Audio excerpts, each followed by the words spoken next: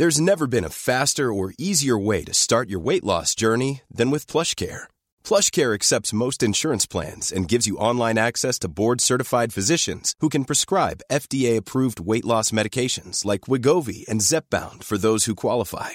Take charge of your health and speak with a board-certified physician about a weight loss plan that's right for you. Get started today at plushcare.com/weight loss. That's plushcare.com/weight loss. plushcare.com/weight loss. This episode of This Week in League is brought to you by Manscaped and the new Lawnmower 3.0. Get yours at manscaped.com and use the code TWILNATION at checkout to receive 20% off plus free shipping. This Week in League, the Broncos left with the foot in their mouth after soft players have trouble with penetration and finish before the full-time hooter. Newcastle over the moon with the acquisition of Blake Green after he brings a wealth of experience already playing beside a failed Origin halfback. David Nofaluma shocks the world by pledging his support for Donald Trump and showing that he can actually stay on the right wing. Plus, we look ahead to all the action for round 13 of the 2020 NRL season. All that and more This Week in League.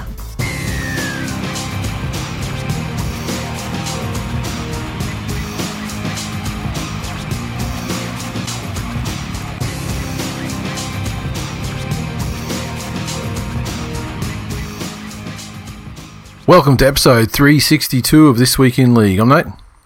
And I'm Jay. What's happening, dude?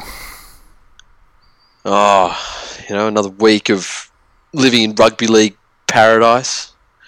Penrith undefeated for the entire fucking season. I thought you were saying rugby league paradise as in Queensland, where we can go outside and, as the fans on the Sunshine Coast showed, you can actually fucking jam into a stadium, see some footy, pretend it's real. It's not like that was televised around the fucking nation. Yeah, but I mean, just for some context for the people who want to feel a certain way about it, this is what happens if you fucking stay inside when you're told. You can do this shit. You can have nice things. You can go out to the footy. Yeah. You can go to restaurants. You can go to the pub. You don't have to get locked up.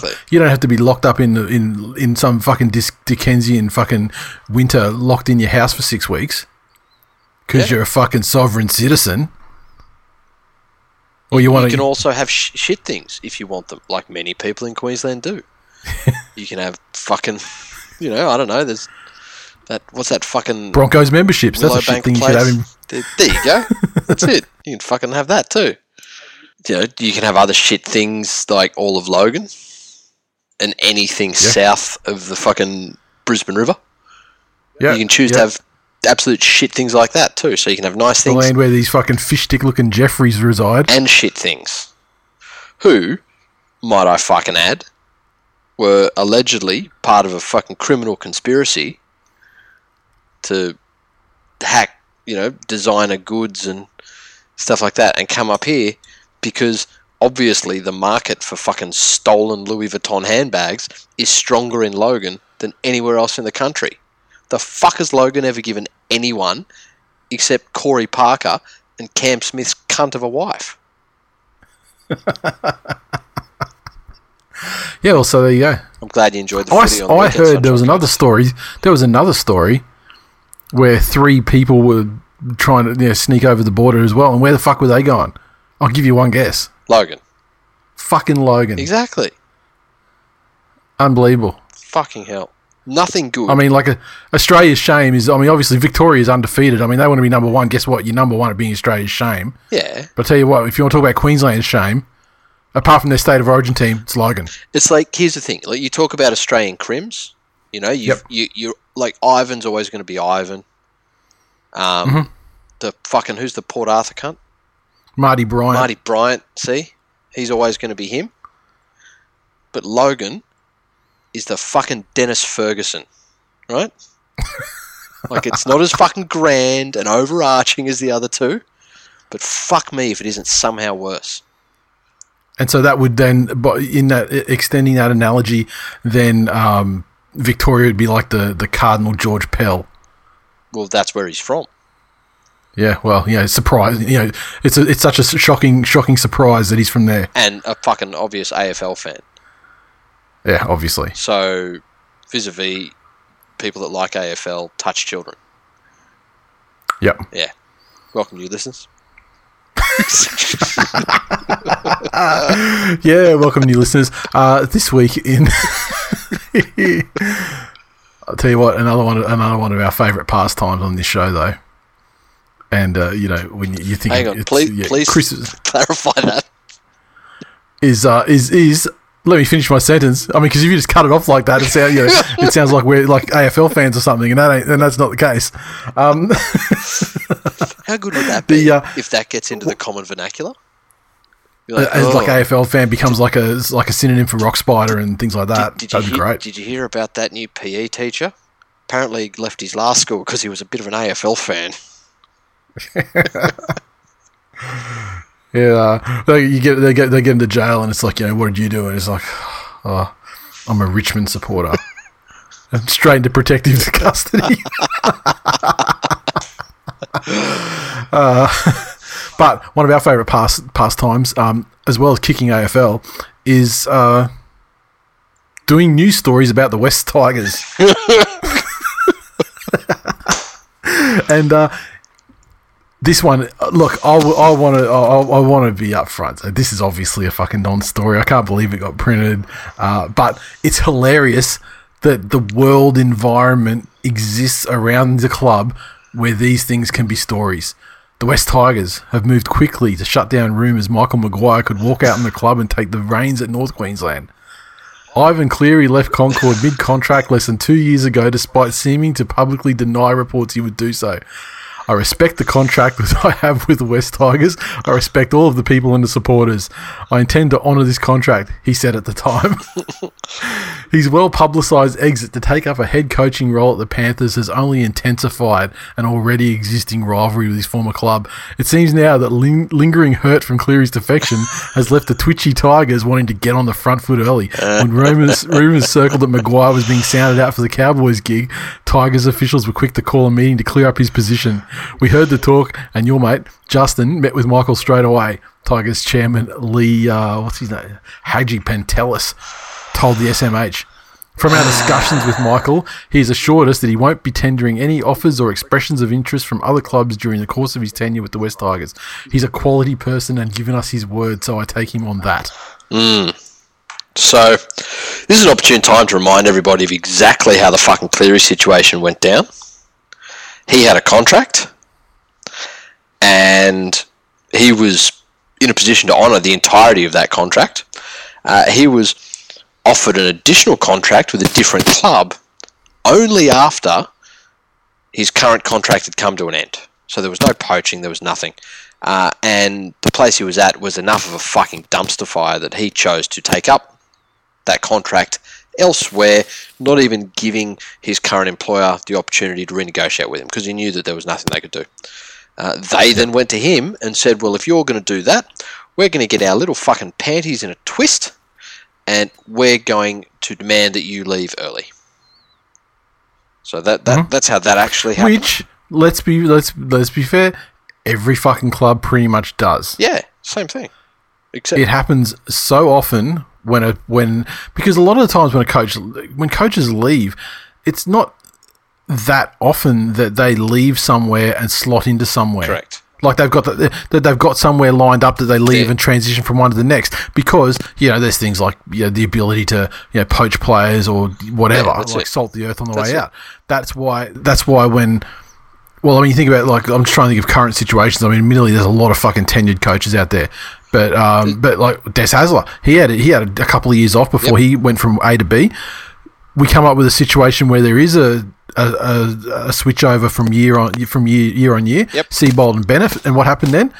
They were both switched a year early because it's untenable to have fucking coaches have a whole year with a playing group when they're leaving the next year, especially with contracts running out and all this sort of thing. Yeah. So. It wasn't an uncommon situation for Cleary to do what he did, especially because the other fact is he was going to coach his son, exactly. Which let's face it, I mean, look, that's and it has nothing to do with the story. But I do always enjoy bringing up how certain it was that Nathan was going to the Tigers. Yeah. Fuck, you'd make the 8 this year. Yeah, but let's be real. I mean, that's obviously was Penrith's imperative to make sure they got Ivan back to ensure that wasn't a possibility. But because Nathan had come out and sort of leveraged made the situation important because he's saying like, he wants to get coached by Dad again sometime. Yeah, that's it. And the Panthers like, well, fucking, we better get him in there because before his contract runs out, just to cross the T's, exactly, dot the I's. But having said that, I mean, there's nothing wrong. There's nothing wrong with him taking a job after the conclusion of his existing contract. Correct.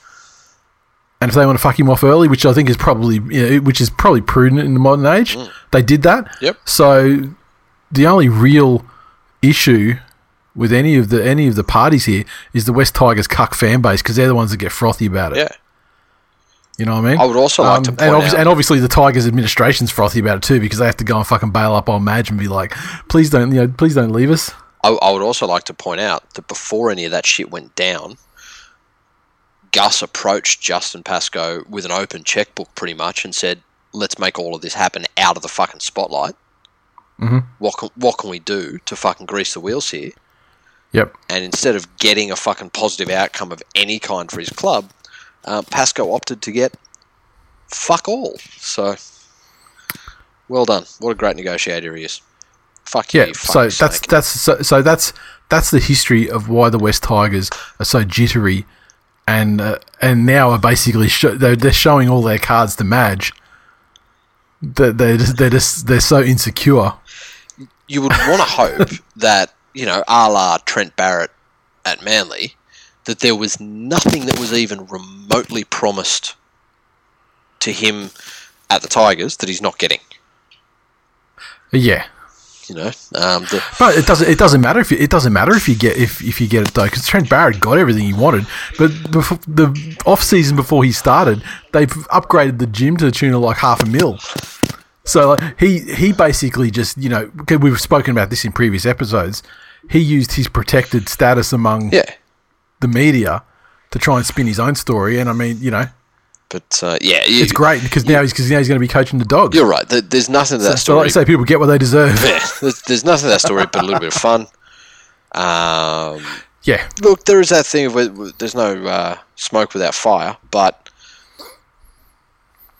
really, I've got no idea where the rumor started. I hadn't heard the rumor before the article about them having a meeting with him came out. Yeah. So the rumor must have been very internal. Yes. And yeah. Anyway, on to I'll tell you what, knowing they're so receptive to rumors like that, we should try seeding all sorts of shit and see what they jump. See what makes them jump.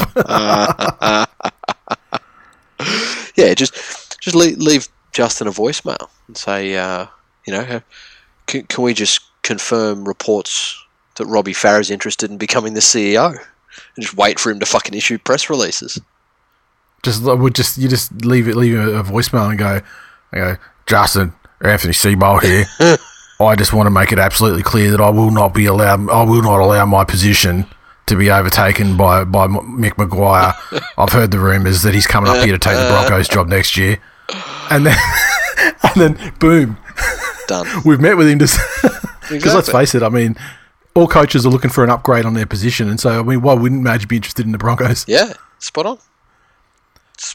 Speaking of the Broncos, please do. Segue. Tony Staggs was the victim of a revenge porn situation yesterday, where there was a consensually taken video of him. Can I just start giving a young lady the most mediocre 45 seconds of her life, and it had been spread, and with reports today saying that the video came from a rival NRL club. Can I put in there though? Well, yes. NRL journalism. Yes, stepdad, you can get like a very half limp thing and try and get it in there to the best of your ability. Let me get my slightly flaccid point of view and just try and jam it in people's ear holes. I got a real fucking problem with this being called revenge porn. Now, revenge porn is actually a thing where that means that the girl, that would mean in this case, for it to be revenge porn, is that the girl he was with, right, that he has broken up with her, and she... Yeah, and she's maliciously released it. And she has released this. That's what they're investigating, to try and get back to him. Yeah, but if another club has come across it, if she's given it to a friend, and then somehow through fucking 20 pairs of hands, someone in another club has come across it, and then they've leaked it to the media, that's not revenge porn. Yeah, I don't think anyone leaked it to the media per se, did they? They sort of just... Or put it out in the... Yeah. Whatever. But if it was another club that was sending it out widespread, that's not revenge porn. Yeah. So, must be very careful. It's a very fucking sensitive, real issue that people deal with. I'm very frightened of it. Why? So I have a lot of people out there trying to get revenge on me. Because sometimes I say things that aren't exactly true so that girls take their clothes off. Yeah, well, be that as it may, I would like to think that if a video were to emerge, my game's tight. You watch that shit, enjoy that shit, pick up some, get some pointers, fucking go for broke. No. Yeah, yeah. Have more confidence, man. You should be more confident. You ever seen that? Like, yeah. Did you see that Planet Earth series recently, where the fucking walruses tried to make it back down to the beach, but they fucked up. Well, the ones jumping over the cliff. Yep. Imagine a human face on them. That's pretty much what I look like. Like just flailing fucking body parts going everywhere.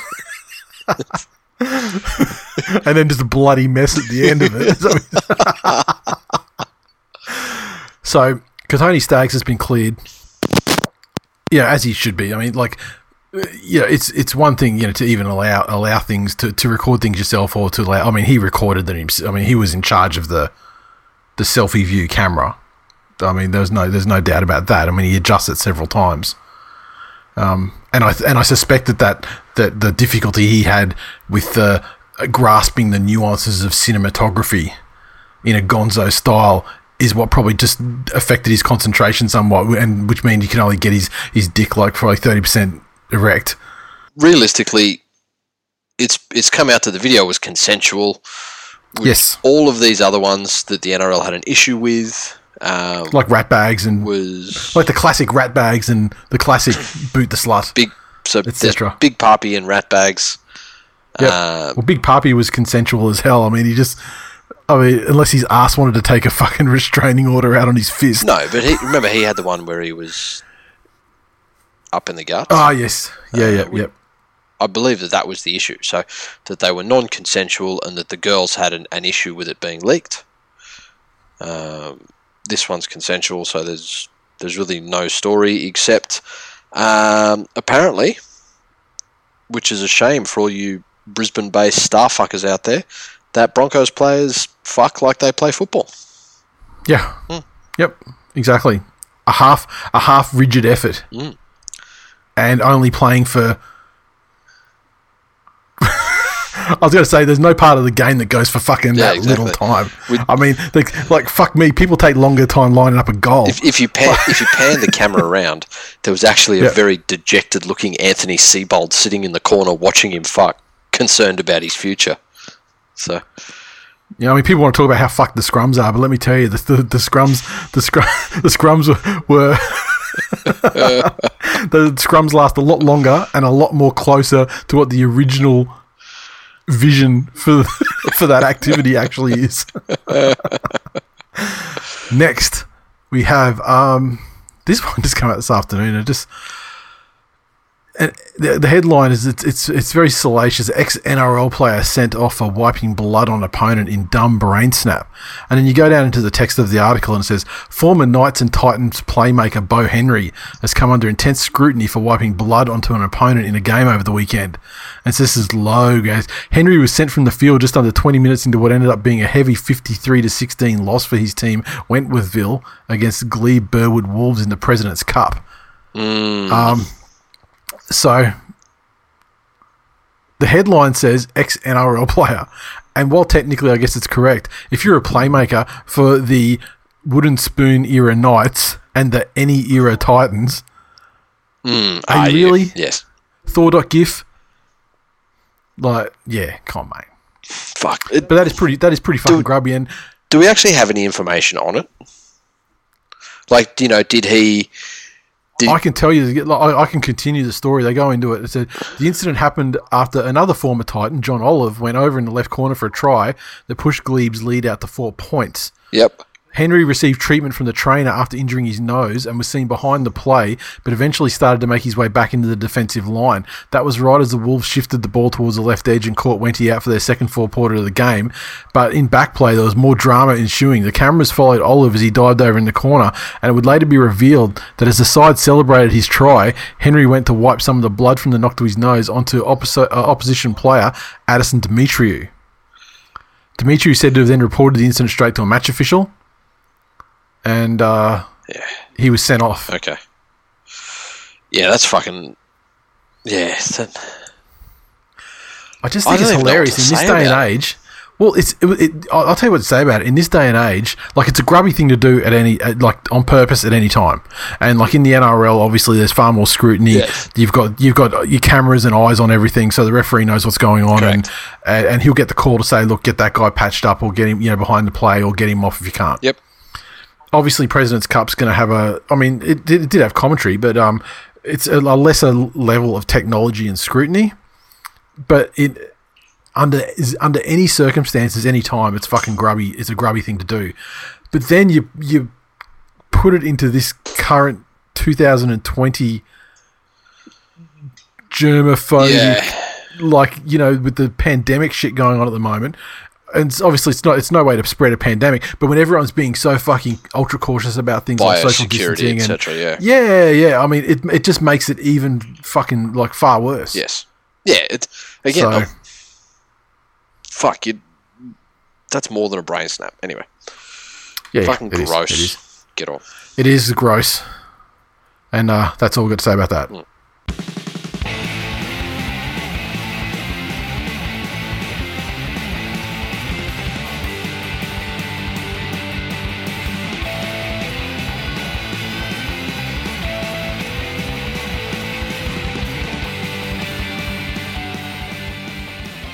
Support for This Week in League is brought to you by Manscaped, the best in men's below-the-belt grooming, offering precision-engineered tools for your family jewels. And they are precision-engineered. Their technology is absolutely fantastic. But I want to give you something that's a little bit closer to home. Well, first, let's just say that we've availed ourselves of the new Lawnmower 3.0. As part of the perfect package. So when you're speaking about the alternative, we understand that this is the goods. I assume that you've had a chance to review the technology. Do you see? So because we're doing this episode remotely, yes, because of Rona, the hair that you can see on my face and head, yes, is the only hair left on my body. There you go. It's fair to say that unchecked you would be a Wookiee. Oh no.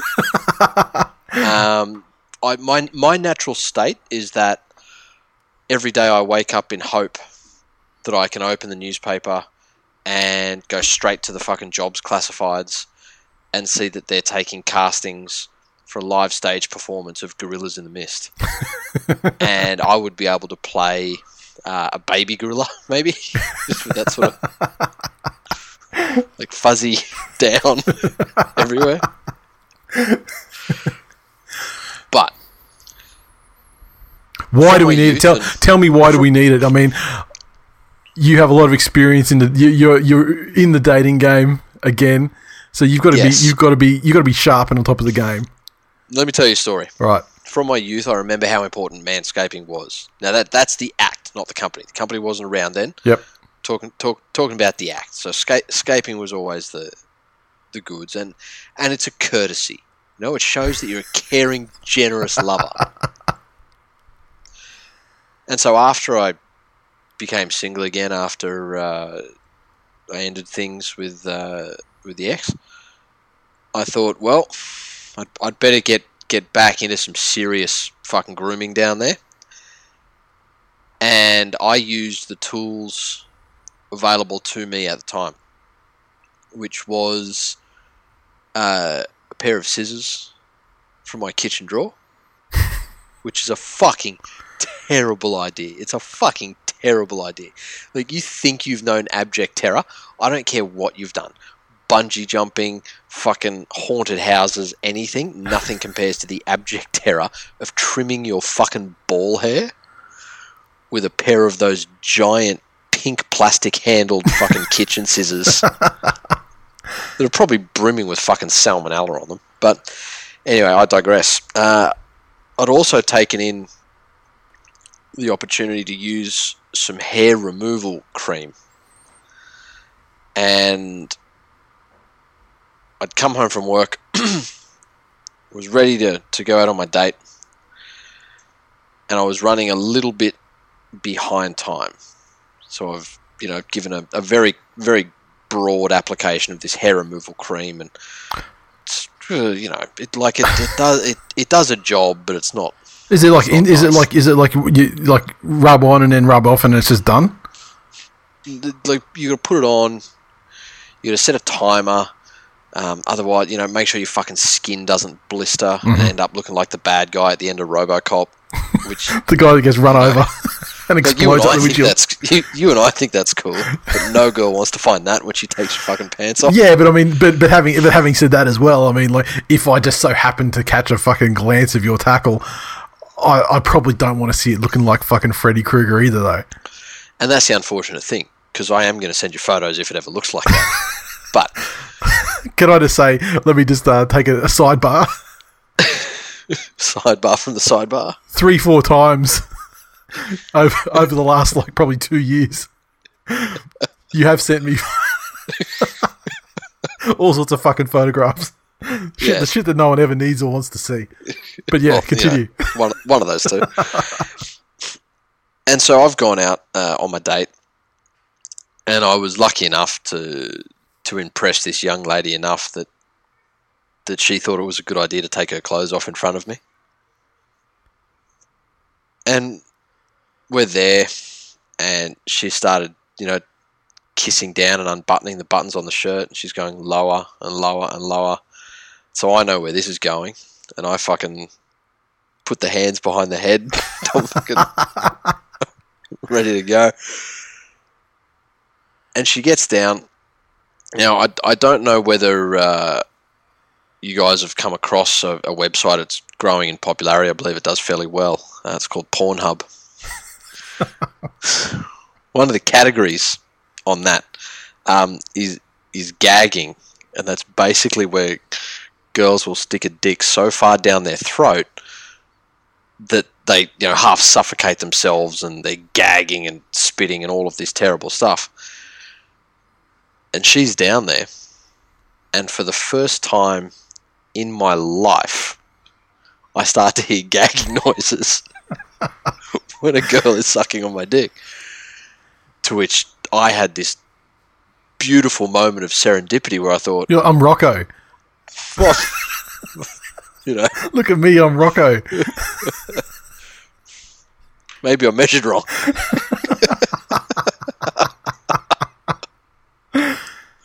Maybe I measured wrong.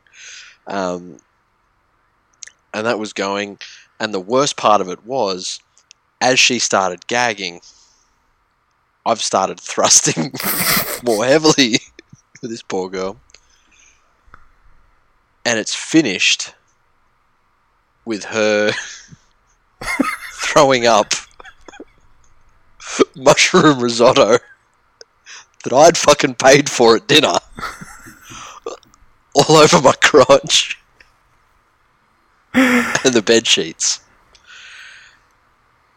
And the beauty of fucking Manscaped is I went to fucking town with this thing yesterday, and I did it in the shower. Mm-hmm.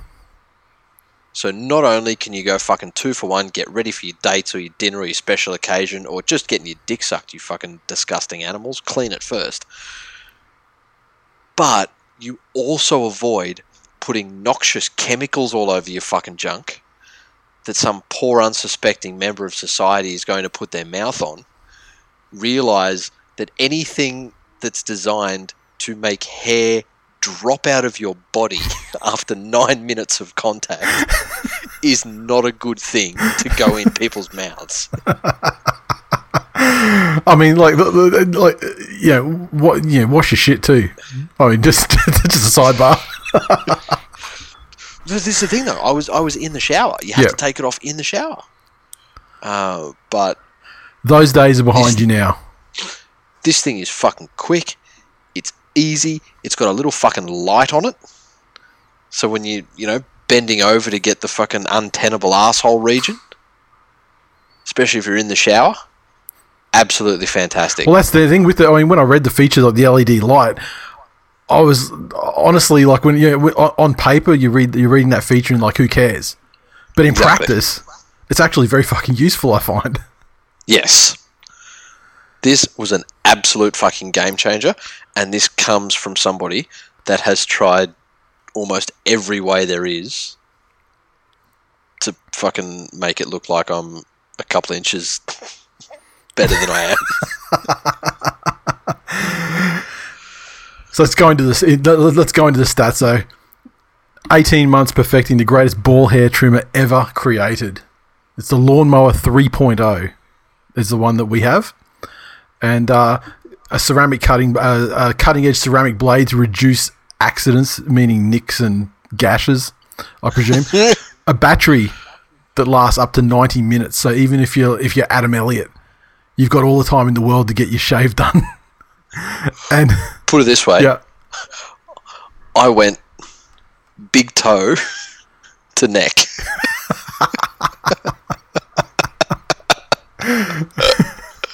And you still had plenty. You still didn't run out of bats. And it didn't even do that slow down thing. Yep.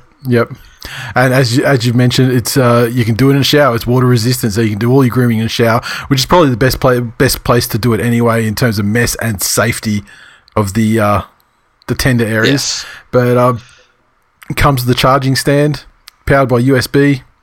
Yep. So get 20% off plus free shipping with the code TWILNATION at manscaped.com. That offer is now officially open. And something you only just mentioned to me yesterday that I hadn't thought about, perfect timing, given it's the first week of August now, the end of the first week of August, perfect timing for Father's Day, which is but a month away in Australia. That is the absolute fucking perfect time to get one. If you're going to get one for you. But, now I'm speaking to the half of you degenerate fucks who A, actually know who your father is, and B, could stand your fucking mothers to stick with them. Now, but your poor mother, every fucking Thursday night when he comes home from work and it's fucking, gobby night, he knows what's on, she knows what's on. They've been married for fucking 40 years, so no one fucks around with any sort of pleasantries or showers anymore. In getting one of these for your dad for Father's Day, you are actually doing a favour for your wonderful mother. Reach down now, pull out a fucking fistful of your own pubes and stick them in your mouth. Get them right down the fucking back of your throat. Feel them in there. Feel that fucking... That's what your fucking mother feels like once a week. Save your mother and buy one of these for your dad for Father's Day. Or your fucking stepdad. Who cares? Manscaped. It is the fucking goods. I love it. And do it for yourself. Do it for yourself. Yeah, but mostly for your mum. But I don't know how things work in your family, but my mother's life's not going to be affected positively in any way, shape, or form by the fact that I own one of these products. Yeah, I know, but if you're only going to get one... Yeah, if you're going to get... So you're saying get one, get it for your old man. Yes. Right. Get two, that's fine. But if you're only going to get one, get that fucking bird's nest out of the back of your mum's throat. And there's a slogan if I've ever heard one. Get that bird's nest out of the back of your mum's throat at manscaped.com. Use code TWILNATION at checkout for 20% off plus free shipping. Fuck yes. Righto, recaps.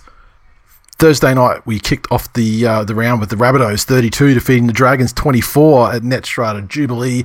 The Rabbitohs 32 came from a hat-trick to Alex Johnston, as good wingers do. A double to Cody Walker. Latrell Mitchell also on the try scorers list.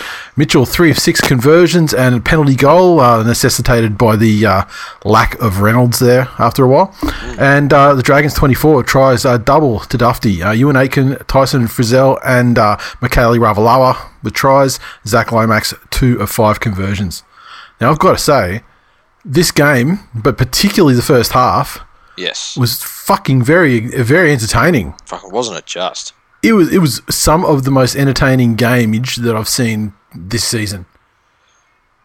For both teams, there were plenty of positives to take away from this. And I know that's a cliche, but to look at what each of them did, like the Dragons, especially in their offense, are running together. They're running in numbers. It's not that fucking one-out obvious play bullshit that they were serving up for most of the beginning of the year. Dufty, in given his full-time role at fullback, he would go a long way to be the most improved player this season. If there weren't people like, Isaiah Yeo, Nathan Cleary, Api Coruscant, just to name a few. But when you look at that modern fullback, you want somebody that's going to fucking press around the middle and follow up just like Teddy does. Yep. But who can also chip in on those fucking sweeping backline plays. And a couple of passes he threw, like his pass to Aiken was absolutely fucking magical. Absolutely fucking magical. Then for South, Cody Walker. Yep. We haven't seen great Cody Walker since he was absolutely head fucked in State of Origin. That's right. He just hasn't been the same since. And I don't know what it was. Was it, how important Indigenous round is to him? Was there something else going on there behind the scenes? But whatever it was that fucking motivated him that night, he wasn't back to how he was pre-Origin fucking. But Jesus Christ, if he continues that trajectory, especially in a team with no Reynolds, which is typically meant for South that they get directionless and lack game management, he really fucking stepped up there. Yep, as he had to. But for the Dragons, there's a match-winning lead they relinquished. But, I mean, that lead, as well as they kind of played at the start of that game, it all came off the back of South's errors and kind of weird chancy shit too. Yeah. Like, so and once the Rabbitohs cut that out and started getting through their sets, then that was when they rolled on and decisively won from that point on. Yeah. But having said that, in this modern game, you've got an 18-point lead. You want to fucking hold on to that shit. It speaks to, I think, the psychology of a lot of teams in this day and age. Like, gone are the days when you can put 18 on and comfortably manage a team out, Yeah. These days, people can come back at you in 6-7 minutes. Absolutely fucking ridiculous. Yep. But, yeah, no, South showed good determination to get back into the game. All right, hit some tweets. First one on that we'll give to @_JDHD44 Dragons fan on Twitter. Said, I made Corey Horsburgh look like a rational human being after that one. John in our Facebook group said, why don't Souths want Johnson? Something kick them out. I fucking agree. Dan said, did Mary complain when the bunker fuck up on the Frizzell try went in their favour this week? No, didn't think so. Be a man and acknowledge your square up. Oh, I don't think fucking anyone's ever going to do that. Winston said, so my Dragons played like a real football team for about as long as I last in the sack, including cuddle time. The worst thing is I cannot self-medicate with alcohol as I am on call. When does this season end? For you cunts in, 8 weeks? Dragons fans only have 8 weeks of misery. Steve said, random question for anyone at the game. Do they really play the South team song every time they score, even though they're away? Or is the TV adding that? I noticed it a couple of weeks ago. Do you know the answer? I honestly don't know. I mean, as listeners would know, I mean, the vast majority of the game's watching without sound on anyway. So I wasn't aware they were doing it anyway, and I would say that if I don't think the TV would be doing it, right? I mean, in an away game, I mean, they try to be like contextually appropriate for the sounds that they use. Here's the thing I noticed as well. In the Penrith game, every time the Panthers scored, they got that Panther growl played. Yeah. Okay. So are you saying I don't think. Well, you know what? Home teams aren't doing that for away teams, so it must be TV. Or are they still doing the crowd noise? Yeah, that's what I mean. Like it's the TV. Oh, was that by Fox or was that by at the ground? That's by Fox, wasn't it? Oh, I don't know. Anyway. Didn't have to be. Yeah, that's probably what it is. Tristan said, makes me think about that funny posted article with the Gronk disqualified from the tournament for using mini Mars bars.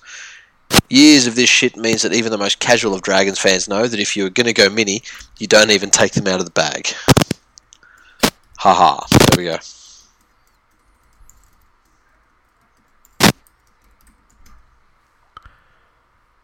Is that it for tweets? Yes. Warriors 26 to feed the West Tigers 20 at the SCG. The Warriors 26 came through, tries to Carl Lawton, a double to Peter Hiku and Tohu Harris. It was almost a hat-trick to Hiku as well. Tohu Harris with a try. Nikorima 4 of 4 conversions and a penalty goal. The Tigers 20 tries to Mbai, Nofaluma, McIntyre and Tommy Talau conversions. Mbai 1 of 2 and Benji got 1 as well. Another highly entertaining game. Another game where the Tigers came out looking dominant. And then eventually it fell away. And then the second half in particular, absolute nightmare fuel for fans of the West Tigers. It's just interesting that for such a fucking disciplined coach like Madge is, and if anything, that's been to his detriment over the years. Like the stories of him, remember he was overtraining them. Yes. At South and bringing players in when they had other commitments and was just working them and working them and working them. Yeah, burn guys out. Yeah, they look as if they actually don't have a proper idea of what they should be doing in certain important situations in the game. Like it almost just seems to be that, inexperienced team or lower grades team. Just okay, you got some guys that can run and pass and kick, but there's no cohesion there in putting an 80-minute plan together and what you're going to do to wear this other team down and make them vulnerable. The thing is, though, Madge can burn guys out or not or whatever the fuck he wants to do, but for the last couple of weeks, the period since the corona shut down the competition, he's been just fucking just punitively punishing. Like he drops fucking Benji, and then he goes, he rolls with Brooks and Reynolds for a little while, and that worked for a little bit, and then that didn't work, and Reynolds gets suspended. So he's like, okay, so Reynolds is gone. So then Benji's back, but no, now we're dropping Luke Brooks in, and we're going with Walters and Benji, and he keeps chopping and changing, but he's doing it so quickly.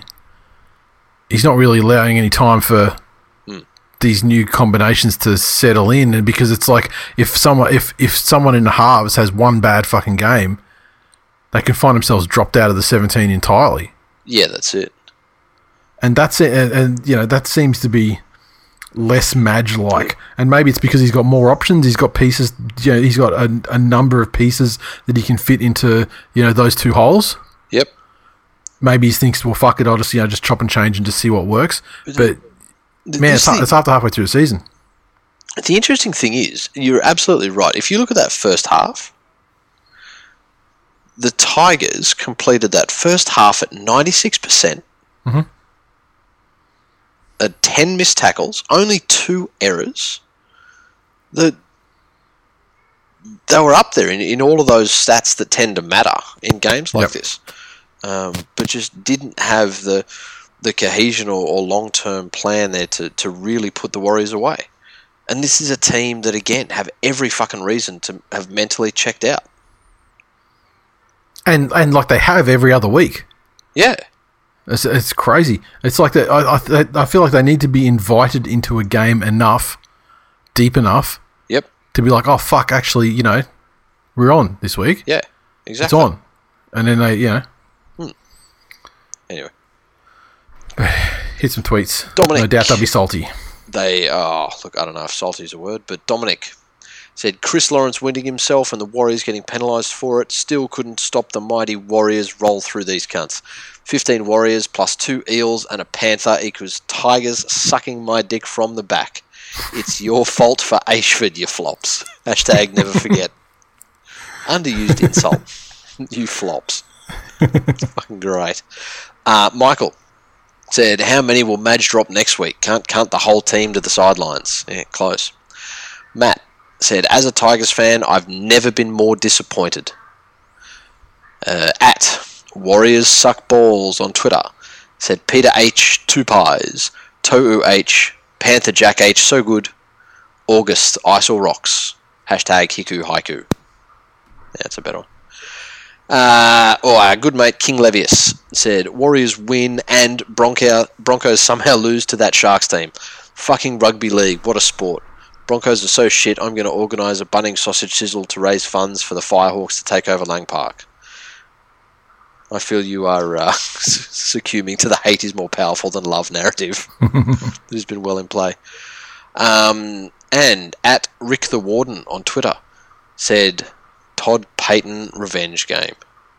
There you go. Was that you that showed me that article a little while ago? Which one is that said that anyone that ever calls themselves a Rick is actually a Jerry? Like, no, that wasn't me that showed you that, but I mean that sounds like a valid scientific concept. There was somebody who showed it to me, and it was like, calling yourself a Rick is the most Jerry move in the entire universe. And let's be frank, the West Tigers are the fucking Jerry of the NRL. Yeah, they are. They're fans of the Jerrys of NRL fandom. Correct. Yep. I hear you. Spoiled by Levius, but the Cronulla Sutherland Sharks 36 defeated the Broncos 26 at Suncorp Stadium. The Sharkies 36 came through tries to Mulatalo, Talakai, Jackson Ferris, Sione Katoa, Tracy, and Hamlin Ueli. Sean Johnson 6 of 6 conversions. The Broncos 26 came through a double to Katoni Staggs, a double to Richie Kenner, and Reece Kennedy also with the try. Katoni Staggs 3 of 5 conversions. This game was one of the most perfect games of football as a neutral person to watch. Yes. Reason? Well, for starters, the Sharks were behind and looked terrible enough that this was very embarrassing for them. But on the flip side, the Broncos really, really, really thought they were going to win. And so did their fans. Yes, and then the fact that they didn't, mwah, chef's kiss. That is the Salt Bay in its ultimate fucking form. It was almost going to be as great as when the Knights lost to the Dogs. Yes. Like who the fuck was going to lose to the Dogs, and it had to be them. Yep. As a Broncos, heel, I guess. Yeah. I guess you'd say. Hater. Yeah, hater. I will confess, though, that there was a little bit for them to be positive about in this game. For 60, 65, maybe 70 minutes of this game, yeah, that was them almost playing to somewhere near the potential that they have. The issues that they had a lot of the time was that they didn't capitalise on moments. Yes. Like Xavier Coates is there fucking trying his guts out on every single kick return that he has a take on, but it dies with him. Yeah. Like, you see other teams and successful teams a massive fucking effort like that from one of your outside backs, and not just a hard carry, that's your fucking job. But those really great ones where he takes a ball and then runs around the first defenders there, and you end up starting your set on the 40 or 30, or whatever it is. That should galvanise the rest of the team to be like, oh, fuck, here's an opportunity. Get in and getting it in. And Brisbane do nothing with those sets. Then you look at things like their supposed chief playmaker. When Milford has a broken field in front of him, he's not running. Like, he's doing a couple of those little, Milford things where we'll run and stop and stutter every game. But you remember, even last year, but especially the year before, when there was a fucking disjointed defensive line, Anthony Milford, even in a shitty Broncos team, and even when he wasn't performing as a $1 million half for most of the game, in broken field play, he was about the most dangerous player in the NRL. And that's just completely gone out of his mindset. That's the worrying thing. I don't know if he's playing injured. There's been that many fucking stories about him or what's wrong with him. Yeah, I mean, in this occasion, I think it might have been injury because they were saying that he's succumbed to some sort of hamstring injury or something now, and apparently that hamstring injury is just the logical next step in a slighter hamstring injury that he's been nursing the last fortnight. Yeah. So, but that's 2 weeks. That's 2 weeks of excuses, though. That's not correct. 2 fucking seasons of excuses. Yeah, exactly. But you look across, like, even when Mulitano scored his fucking big breakaway try, the fact that it was Flegler that chased and almost fucking got him, if it wasn't for the collar on his jersey fucking coming off, or that's the sort of shit that as a Broncos fan you'd want to see. Yeah. That's someone trying their absolute fucking guts out for the team. But to Cronulla's credit, they were good enough when it counted. And when it counted was after a fucking dropout. Just 3 tries. It only took them a couple of minutes to get it to get the game back from the breach. Yeah. So it was amazing, and so it was it just speaks to it's a testament to the mental or the lack of mental fortitude the Broncos have, that the Sharks knew when they got the first one that the second and third ones were on. And that the Broncos gladly obliged. When that first one was scored, they look at the clock and they're like, fuck, the Sharks have got enough time. Therefore, the game has gone. Yeah, exactly. Because after that, the tries that were scored were quite, they weren't incredible tries. The Broncos had defended, fairly well up until that point. But even Darius had some fucking moments. If you want to speak about like overall effort of the side, like you look at the try assists he threw. Yep. If you looked at this game in isolation and said to somebody, that guy was a great player. What was it, 5 years ago? Yeah. And he's now a fucking elder statesman playing in a young man's position, doing his best. They'd go, yep, fucking see that. Yep. Not out of the question. But the thing is, though, for these Broncos, are they too far gone? Like, if this game had happened 3 rounds ago, I reckon next week you get the massive fucking bounce back and they come back, build on this performance, and they work towards a win. I think this just multiplies the head fuckness. All of the positives in this mean fuck all now. Because they're too far. I would agree, but for the fact that this week they're looking to get Fafita and Lodge back. So perhaps they can build on that, and maybe Fafita brings something. I mean, or maybe he doesn't, because, hey, he's fucking leaving them. Exactly. So, maybe his return isn't the massive positivity boost that they're looking at, because, their players looking to try and find a way to follow him out the door now. Exactly. So, did you hear that story about Pingu today? That he wants out too? Yeah, but apparently he's been contacting people in Sydney and coaches and things like that, trying to find a way out.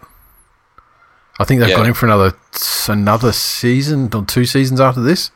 So there'd have to be some kind of fuckery going on, to get him released. But yeah, word is he's been trying to get out. I mean, take it with a grain of salt. It was Fox that reported it. Like, some of those guys, like, Kent or fucking Hooper or one of them. But yeah, who knows? Like you said before, where there's smoke. Yeah, that's it. Here's some tweets. We'll give the first one on that to Sharky Dave. He said, what a game. Broncos fans thought they finally had broken through for a win. Then the Sharks played for 9 minutes and took it away from them. Shame that. Very funny. Cruzy said, another week, another L. I feel like we have a team full of Paul Gallons. That's about what you are. That's the level of fucking cunt circus that your team is. Paul Gallen fucking tried, though. No, he didn't. Fuck him. Don't give him any credit for anything. I'll give him credit for trying. And I can't. And all I'm saying is I can't say the same about the entire Broncos side. Yeah, exactly. Graham said Wade is a fucking freak. As a Panthers fan, I wish nothing but pain and misfortune for Matt Elliott. Oh no, he fucking hurts. Hey, Clevo said probably the bravest win an NRL side has had all season, considering it's actually the New South Wales Cup Jets with Wade and SJ. What an honour to cheer these heroes home. Starting to sense a fucking theme here. They're coming back. They're coming back. Mitch in the Facebook group said, big props to the Sharks. Clearly the superior team, but smart enough to keep playing with their food up until the 60th minute. Give the Murdoch Media-owned team a sniff. I can see a few more high-rating, free-to-air Friday night football spots in the Sharks' future. Very good business sense from an elite team who know the real picture is bigger than the ladder. Okay. Steve said that's even fucking better bullshit. Than seeing them pumped 50-0. Give them a sniff that they're going to win, then rip their hearts out and finish them off with a pegging. Cameron said, thanks for breaking my heart again, Broncos, you motherfuckers. Phil said, Farnsworth is playing great, but obviously not too smart. You're supposed to put the good performances before you sign the contract. There you go. And Toto TV, get the final word with the only good thing out of this is he's looking forward to the This Week in League Brisbane Grand Final meetup. Nice. More on that later. Where are we? The Roosters 18 defeated the Titans 12 at the SCG. The Roosters 18 came through tries to Joey Manu and Mitch Orbison. Flanagan with 2 conversions and 3 penalty goals, defeating the Titans 12. Tries to Anthony Don and Philip Sammy. Ash Taylor, a conversion and a penalty goal. Another strange fucking game. Strange fucking game. The old cliche rings true that, one of the sides turned up to play and one of them looked like they may have expected to win. The Roosters, yep. I think you could accuse of being a little bit lackadaisical. The Titans opened with a cracking pace, and if it wasn't for a little bit of misfortune, or, more than that, depending on how you look at it, the Titans really should have opened them up early on. Yep. Looking at what they did, though, for the first 2 tries in this game, the Roosters scored them when the Titans had a man in the bin. Yeah. So they weren't able to actually crack the Titans when it was full team on full team. And I guess that goes to show the importance. The Roosters have had their injury troubles, but, the guys they've got out have really been the heart and soul of their offense in just how crisp it's been. Because it didn't look like they'd slowed down too much. It just looked like the decisions weren't automatic. That Roosters team, when they're flowing and when they're at their best, they know what's going to happen. It's almost unconscious in how they execute. But you can almost see them just sort of stuttering a little bit and needing to think about what they're doing instead of it just coming to them naturally. And that's to be expected. Unfortunately, Flano Jr.'s paid the ultimate price for this one. He's been dropped this week. But with the Roosters, the thing about having a team like you do is that the fucking brilliance just shines through. So when you're having these off periods, it's just the pure fucking class and footballing ability of people like Teddy. Joey Manu had an absolute fucking blinder of a game. Like that tackle he put on to save the try was absolutely fucking world class. I love seeing shit like that. Then you get the fucking Titans, who while the Roosters were doing Roosters quality shit, the Titans were doing Titans quality shit. Yeah. You know, and that's where instead of a player having a fucking absolute game-changing try-saving tackle, you get AJ Brimson dropping the ball over the line. Mm-hmm. You know, you get Titans in the second half with a golden fucking opportunity right on the try line, a 6 again call, and Peachy just absolutely fucks the play and puts a kick in on tackle 1. Yeah. You know, just absolute dumb shit like just that. Just brainless shit, yeah. Exactly. The Roosters, to me, are starting to look a little bit tired, as if maybe that pace they were playing with and that intensity they were playing with earlier in the season isn't untenable. I just think that it's a lull at the right time of the season for a team if you want to have a lull. They got a bunch of injuries and shit as well. And I know that Flanagan's been dropped for this week, but I mean, bringing in Lamb as like a replacement, it gives him an opportunity to sort of claim the spot for his own or whatever. But I also think it's an opportunity as well, like for just some mid-season experimentation when it's not going to cost them dearly, you know, in the short term. But like it might be tired, but it might just be tired. The guys on the field being tired of having to carry the team, you know, and patch over the holes that they have at the moment through injured players and stuff like that. So that's it. But they've been making a lot of fucking mistakes, like uncharacteristically. That's really the entire thing that puts them in the positions when they get in these closer game or losses or those periods, like even against teams like Parramatta where they sort of were asleep for sort of 10-15 minutes after half time and then you know came back. And the way they almost came back, it was the week before or the game against Canberra where they were in front and comfortable at half time. They sort of had a bit of a lull. Canberra got in the lead, and it still looked like the Roosters were going to finish over the top of them, but you know they just didn't quite, you know, get there. Yeah. So I think that part there is probably a bit of a problem with the injuries. But there's I think they're mentally not as sharp as they need to be at the back end of the season anyway, especially if they want to challenge for this 3-peat. But it's the mistakes that are killing them though. Yeah, and that's what I'm saying. It's almost as if there's a higher level of fatigue that sets in earlier in these games. The only questions that I had over the Roosters at the beginning of the season was the age of some of their players. You know, Jake Friend. Yeah, I think it's more mental. I think it's like more mental though. Yep. And you know, the one coach in the competition, or one of a few coaches in the competition, I'm not going to sort of second guess of, you know, their processes and the way that they do things, and especially the way that they sort of stage their entire seasons, is Trent Robinson. Because I mean, who can fucking say? Who's going to tell that guy he doesn't know how to manage a team through an entire season to have him firing at the right end of the season? So, yeah, you know, exactly. So maybe he's not pushing them, you know, to be as mentally tough as they need to be at the end of the season, because that's something he'll work them up towards. But obviously with the dropping Flanagan, he's obviously not happy though. No, not at all. And Hammers in the Facebook group said, for real though, if the Titans could just learn to do things like hold the fucking ball for consecutive sets, they might actually challenge the Tigers for 9th. Maybe they will. Nigel said, heroic victory by the boys today with their backs against the wall up against a team of $1 million players. I think there should be an asterisk on that S. Is anyone else in the Titans on $1 million? Just Ash? Just Ash. Just Ash. Norts said, we dragged the Roosters down to our level. Henry had some shit calls, but can't refs fault it.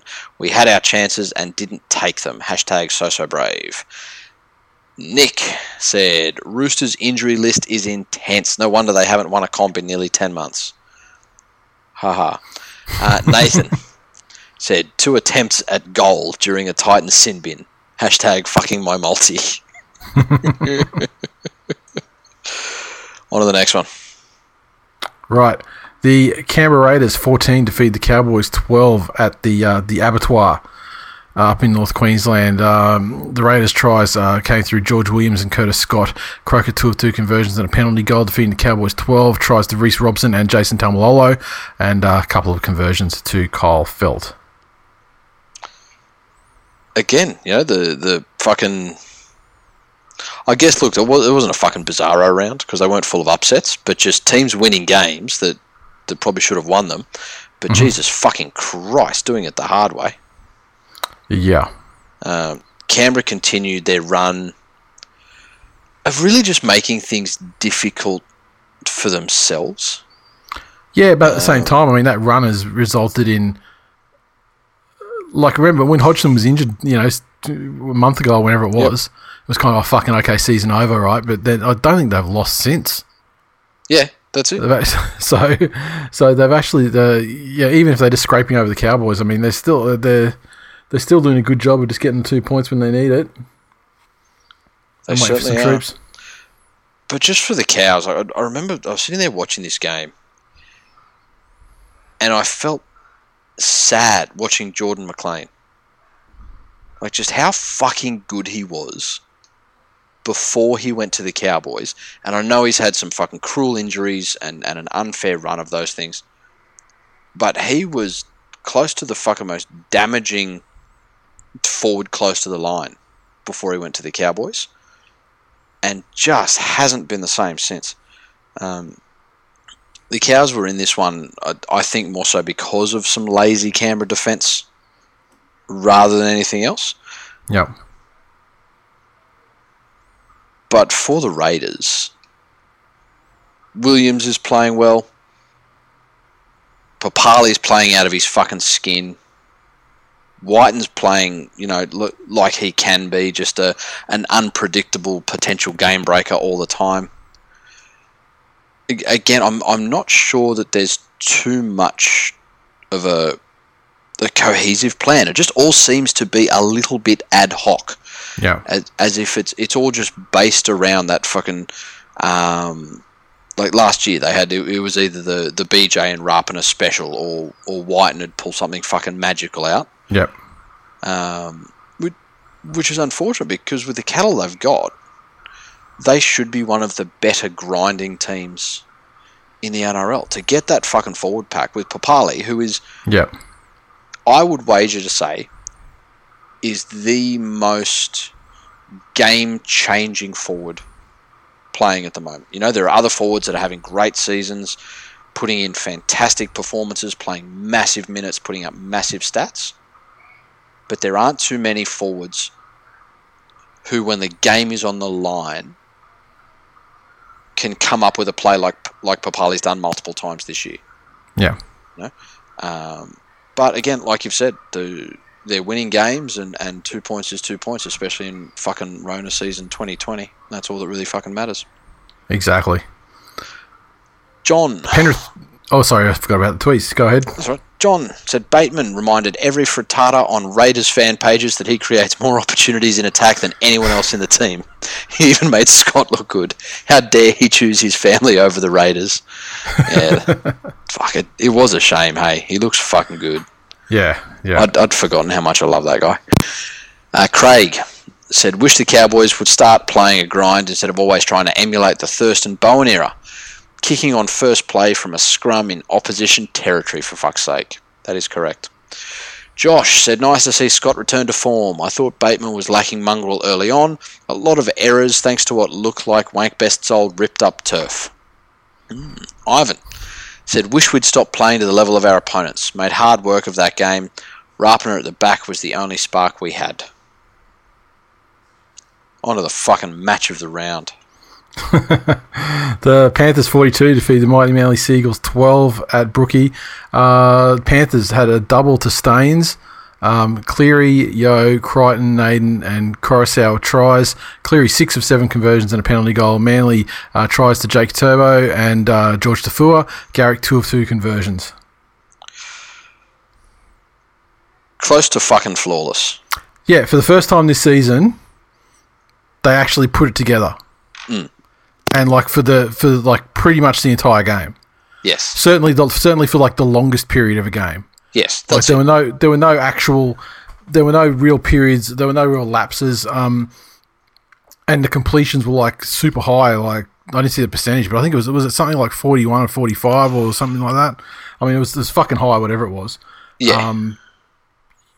taken over at the end, and it was just it was the most complete performance that they had, and they've been down for a couple of weeks, but they've also been down Coruscant and Kickout for a couple of weeks too, which it was almost a direct correlation to it, obviously.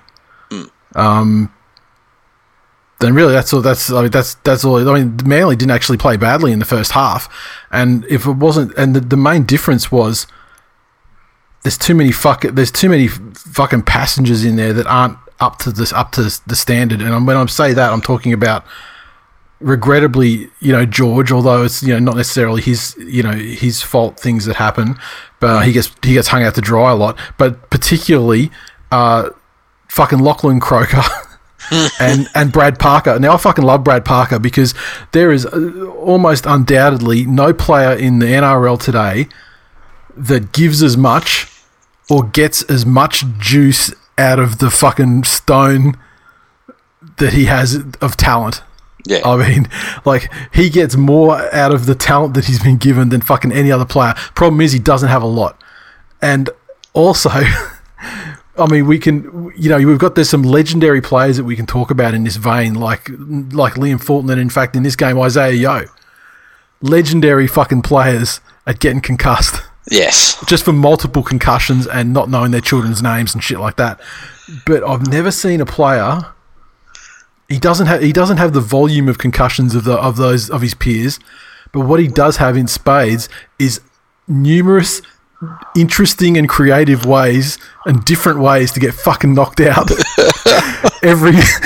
whenever it does happen. I mean, he can slip over and fucking hit his head on the ground and knock himself out. He can get coat hanger and knocked out. Yep. He can fucking get elbowed in the head while defending and get knocked out. His knockout game is probably second only historically to fucking Mick Crocker when he fucking got knocked out by getting a football kicked in his head. And unfortunately, with the early injury to Dylan Walker and then Parker out as well early in the piece, what you're left with is a fucking fringe back rower who's also not good enough, a bench back rower playing in centre on the side of the field where you fucking got guys that like to charge out of line and shit anyway, and it's just never going to fucking end well. But I mean... Having said that, despite all of that and what they were up against, if fucking Lachlan Croker didn't play rugby league like what he thought he should do and he actually just played what was there, that half-time would have been like 22-12 and it's still fucking game on. But instead, he throws a fucking massivest intercept ever, which results in a penalty down the other end, and then it's 24-6 and it's fucking pretty much game over at that point. So, it's frustrating, but I can't wait until we get some of these young guys in, and I'm hoping that that's going to start happening now, because I see for the first time in history that I can see is that Albert Hopewade, who absolute junior star, he's in the 21, I think, for the first time. So hopefully that means that's a reward for his training and the pathway's open. I'd love to see him get a try this week, but that's the main thing. I mean, where Penrith have people that contribute pretty much across the park, Manly's got a couple of massive contributors, but then they've fucking got to drag along these other cunts that just aren't good enough at the moment with the injuries. So. Yeah, look. Karma has worked out well though. With Dylan Walker gone, that means Custer's back, and he's got the position for at least 6 weeks. so it's funny the way things work out. And as I was saying the other week, that the thing about Desi, he's kind of risk averse, but in terms of selections of players. But the other thing about Desi is, and it's a double-edged sword. He shows enormous faith in players and enormous loyalty in players, and then that manifests itself in super strong, bond of team, playing for each other. And also when it comes to contract time, that super strong bond of team, they want to stay together. And that's when guys start saying, yeah, okay, we'll take, less to keep the group together and all that sort of thing. But the flip side of that as well is that things like Croker, that motherfucker shouldn't be there. And he's proven repeatedly over the last month in particular why he shouldn't be there. But yeah, he's still fucking there. Look, and here's the thing. I think Manly could have been almost at their fucking best. Yeah, I don't think it would have really mattered anyway. And it wouldn't have. Penrith went into this game with the best defence of the league in terms of how many points they concede per game. And there wasn't too much that was going to change that. In terms of their mindset, when they got a very early penalty and decided not to take the 2, that was a nice positive step. You know, this Panthers team, again, hasn't been mentally strong enough to do things like that in the past, because they'd do that, have 3 sets, wouldn't score any points, absolutely head fuck themselves, and then probably let in a try the next set after that and just fuck themselves for the rest of the game. In terms of personal battles, Fish absolutely fucking owned Tapau. Like, just in terms of never going away. You know, Fisher Harris, like, you remember the game against Parramatta. He had that big fucking run up. He had that big collision with RCG and he fell on his ass. But he got up and he kept going back and kept going back and kept going back. And that's how he's getting up over his opponents this year. And it's such a fucking great thing to see. He's just saying to them, I will not go away. Whenever you have the ball, I will be up in your fucking guts. I will run straight and fucking hard at you anytime that ball comes to me. And I will do it over and over and over again. You will get no fucking rest from me.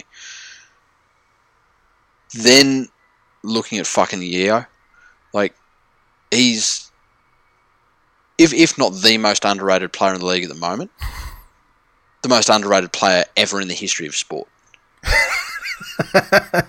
You know, the guy with the fucking limp and the gimpy leg that ran in the original fucking marathon in fucking the Battle of fucking Salamis or whatever it was, or the Battle of fucking Marathon probably, I don't know, when the fucking Greeks used to run it with their dicks flopping out. Yeah, I think it was the battle. I think the battle which carried its name. Then he was less fucking underrated than Isaiah Yeo. Well, that guy was rated just perfectly, I think. I mean, he ran pretty far and then he fucking died after conveying the message he was carrying. Which is pretty much what he does. He runs hard and fucking frittatas himself at the end of a fucking session. Looking at the Crichton try as well. Absolute fucking shit cunt defence from DCE. And that's the sad thing about him. Like, I know I rag on DCE a lot just because he's an absolute socially awkward, annoying piece of shit human being. The fucked up thing for Manly fans must be that he's fucking so solid most of the time. But then it's just these epic fucking blow-ups where he fucks up collecting the Cleary kick to give 6 again. And then when fucking Crichton, when it goes through, like, he's there, could have fucking wrapped up the ball that Kikau had, stopped the offload, kills the play, absolutely fucking dead. He put his hand on Kikau's back. Made no fucking attempt to wrap the ball up, no fucking attempt for a tackle. It's that very fucking Warriors-esque thing of, up the ball's past me, my job's done. And that's gotta fucking burn. So that's there. But, you know, all in all, everyone in that Penrith team did their job as close to fucking perfection as you could ask for at this point in the year. My concern for this team is how Ivan keeps up that level of intensity. Yeah, I think that's the problem. It's way too fucking early, I think. Yes. And there are teams, and Penrith don't. That's about peak Penrith right there, which is very fucking good. Mm-hmm. But we haven't seen anything near peak Roosters or Storm yet. I think we won't see it from them for another 2 months. See, we saw peak Roosters, I think, the first couple of rounds after resumption because they'd had such a poor start. You know, Robinson had them fucking firing. Like, when they were just putting shellackings on teams every single week, that I think was close to peak Roosters. Yeah, you're right though. Peak Storm, we're going to sort of see maybe 3 weeks out. But Penrith's got 8 weeks that they've got to keep this intensity up to keep this thing running into the finals. We'll see. And shout out to Charlie Staines, who can go now. He's got plenty of time to go and BNS and fucking eating bats with his fucking country ass mates. That's it. With no downside now. That's the Eels. Oh no, the tweet. Sorry. Fat Harry Lazy said there is no need for Nate to get pegged. No matter how big the strap-on is, it wouldn't do the damage that young Cleary did prolapsing those cucks. Hashtag Eerie of Cleary. Conan said, hashtag Eerie of Cleary has indeed gone mainstream. It got a shout-out in the call on ABC Grandstand. Really? Fucking that's phenomenal. I would like someone to, if they possibly could, I don't know how easy it would be to do so, but I wonder if someone could actually provide us with that soundbite. Yes. Have to be easy. Fucking go and do it. And who was the commentary team was it Matty Elliott that used it? Fuck, I hope it was. Fuck. I tell you what, this Crystal Merchant. I can't remember which game it was on the weekend. It was one of the Sunday games. Must have been the Storm. It was the Storm game, yeah, because I was talking about the Knights. We talk about commentators and who the good ones are and who the shit ones are and who the ex-players, etc. are, and that are just absolutely fucking retarded and can't string two words together. Nathan Brown, oh my God, he is a fucking retard. He cannot string two words together. Holy shit. He's fucking, like, people always complaining about Braith and Blocker and all this. He is fucking 10 times worse than both of them. Really? And this is a guy who I would have thought would be an excellent communicator, given that he was a first-grade coach, given that he's had plenty of time to fucking get his... He was on with Ganane and I think Wendell, maybe, on the Triple M doing the call. Yeah. Unbelievable. And he's talking about a subject that he's intimately aware of in the Newcastle Knights, because that was the game they were calling. Yeah. But still, despite that, and fucking hopeless. I just had to get that in there because I just thought of it then. But yeah. Fair enough. James said, and I'm spent. What a performance, what a game, what a team. Hashtag Eerie of Cleary. Hashtag Panthers with the answers. Hashtag Cherry Poppin' Clearys. Ryan said, I'm drunk, I'm depressed, and I feel like I've been mentally pegged by a 12-inch black rubber cock. Hashtag fuck my life. Hashtag century of DCE rolls on past this major speed hump. P.S. Why does Croker always get picked over Cust? He's obviously not the reason we lost, but he's utterly useless. There you go. Mitch said, Appy Coruscant was the difference. Whoever the Panthers got him from must be kicking themselves. To which our good mate Shunter replied, they took a stab at replacing him, but that didn't work out. I'll tell you, that's the other thing. You know what's fucking glorious? Like, the downside of Penrith being the junior nursery of every fucking rugby league team in the world is that we never had any revenge games. All we had were cunts that we'd shit-canned or made unhappy or done something to fuck off that went out there and played for other clubs and proceeded to fuck us up every opportunity when they played against us. How fucking great for us to have an Appy and sexy good bloke revenge game. Yeah, and I mean, and then it'll be next year. It'll become a double revenge game when Appy's a hooker for the Dogs and Trent's his coach, and then they've also the Dogs have got the fucking anti-Desi thing going on their side as well. Exactly, and it's going to be like this like quadruple fucking quintuple revengerama. Fucking revengeception. Alistair said, "Think I'm ready to admit that it might actually be the Eerie of Cleary." It was absolutely fucking beautiful. That's it. All right. The Eels, 18, defeated the Doggies 16 at ANZ Stadium. The Eels tries to double to Gutherson and try to Moses. Moses 3 of 3 conversions. The Doggies 16 came through, tries to Fatala, Mariner, Avarillo and Montoya. Avarillo 2 of 3 conversions. I'd love to know what it's taken for the Dogs to actually, pick up and fucking put in for 80 minutes. Because they sure as shit weren't doing it for Dean Pay. This is almost like do you remember they went up that notch after they couldn't make the 8 last year? They did that Dogs thing of like just beating this teams. Year it's This year, it's the fact that they could conceivably deliver Brisbane a wooden spoon. Yeah. If they just keep putting in. This was a game that got away. I'm not saying that they should have won. I mean, the Eels dropped off in this game. Yes. They were up significantly. They were leading by 3 tries, and then they just kind of fell asleep. But the Doggies, they did rise. They certainly did. They did lift, and they put themselves in a position to steal this game. And my number one enduring memory of this fucking game, and I said it on social media after the game as well, I had to go to Google because, like, I'm watching what's going on in the field, and I'm thinking, well, fucking obviously Kieran Foran's like the leader of this team. Yep. Without a doubt. But I'm like, who is he actually the captain or is he not the captain? And I actually had to Google it because I fucking couldn't remember who the captain was. So then it turns out it's Josh Jackson. Josh Jackson needs to kick Aiden Tolman's cunt in for that fucking quick tap from like 12 metres out. Yeah.